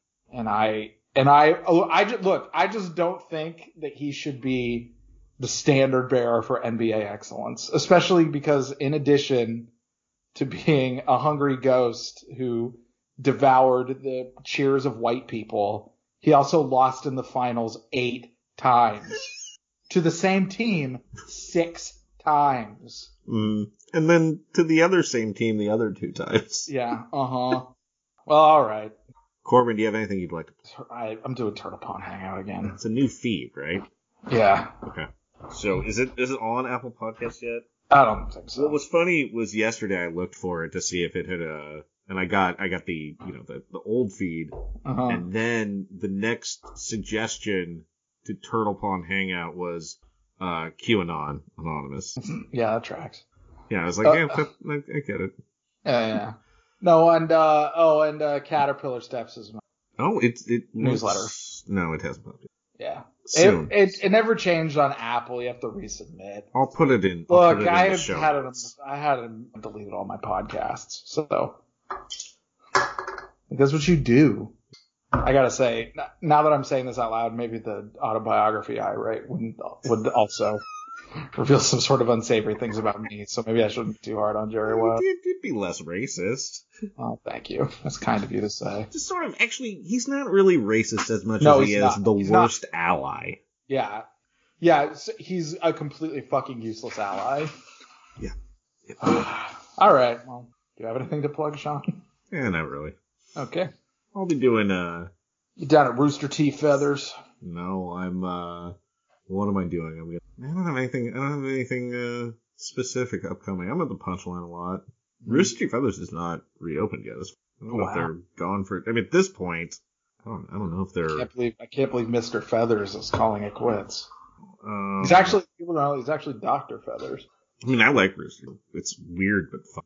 But I don't think they are surviving. They're not owned by a big corporation. They're just owned by a person. Rooster T. Feather. Yeah. Well, it's Mrs. T. Feathers now. Oh, pardon. Who's a widow. The widow Feather. The widow Feathers. Yeah, but you can read my stuff at goldenstateofmind.com. Vox Media. I'm sick of things to say about Andrew Wiggins, but I will prevail. Just wait, like he's nice. He's a nice boy. Hey, he's a good guy. And he didn't get vaccinated. He did. He eventually did. Well, yeah, when they made him. Yeah, that's fine. And even then, he was like, "Damn, I hope nothing happens to me in 10 years." He said that. You know that? He did. He carries an EpiPen with him. But just hopefully I'll be okay in 10 years. That's what he fucking said. Mm-hmm. He thinks we're all gonna sprout fucking tentacles in 10. I'm like, I don't really care if he's weird about it. He got it done. He wears a mask and stuff. He's not. The thing is, he's not like a dick. He's just he seems to be worried about himself, but he's not like Stop the Steal. This is more like too many YouTube algorithm. It's not like Andrew Wiggins is. Who knows? But look, if the vaccine can turn you into a 40% 3-point shooter, I mean, what's your problem? Get the vaccine. You'll become not a bust anymore. Well, it'll still be a bust. A different kind. It's too good to be a bust, unfortunately. Well, the thing is, it's not even that. It's just that there's much larger busts than him. Like, the guy who got picked ahead of him has been out of the league for like... God, Joe Manchin's the worst. It's pretty bad. In reading about Jerry West, it is hard not to be reminded of Joe Manchin because he's a particular... The two favorite sons of the state. Yeah, because he's a particular and sensitive little anger boy. Jerry West loves the... You know why? Because he calls somebody on the phone, he talks for an hour, apparently. Yeah. I mean, in fairness, he apparently said that they should... He did write a letter saying, fine, whatever. All right, I've already talked too long. Thank you for having me, Sean. Hey, thanks for doing the show. This is great. Follow Corbin at Corbin A. Smith. Yep. And Corbin Caterpillar Steps on Instagram. My Instagram's actually good. My Twitter's bad. What is it also Corbin A. Smith? It's Corbin A. Smith. It was Joey Dot. Mm-hmm. Who's Corbin A. Smith? Is it the man? Is it? Yeah, there's a picture of a dude wearing a shirt, kind of sitting on the ground, and it's captioned, "What trash looks like." I assume that's him, but his most recent picture is just a hat with what looks like a marijuana bud wearing a baseball cap, and then there's glasses on it, and it says, "My hat thinks she is people." A photo from 8 years ago. I don't know if you can get this. I like this guy, I gotta say. Oh, it looks like Sally Forever got some good notices over on Rotten Tomatoes. Wait, is this a picture of you? What? Corbin A. Smith? Without a dot? I don't know. Let's you? Check it might be. I think this is your old Instagram, Corbin. Oh, shit. That is my old Instagram. Bewitched? So you actually have Corbin A. Smith without a dot. Yeah, I just But the regular one is like a historical document. I was just going to say, it seems like you and this guy would get along, and this is you. Oh, fuck. I don't remember this at all. Wow. This is an amazing discovery. I can't believe this happened at the end of the podcast. We'll follow at Corbin A. Smith without a dot. Oh, I forgot about the picture of the, somebody made a quilt with all the U.S. presidents on it. Yeah, that's a good one. I love that quilt. The picture of me taking is great. Drinking Perrier. A lot of animals. This is on brand. Nice picture of Caitlin with Nerf darts on her glasses. And actually, your feet are in a big bucket at one. It doesn't seem like it isn't. You know what I mean? Like. Oh, well, it's CHILLY. This is incredible, Corbin. This is a good historical document. Everybody needs. I'm following this right now. Yeah.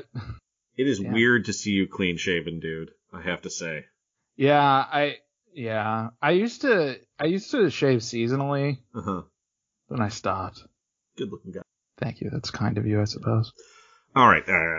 That's it. All right. Thanks, Corbin. Bye. Bye. Love you, Patreons. Bye. And regular listeners, maybe.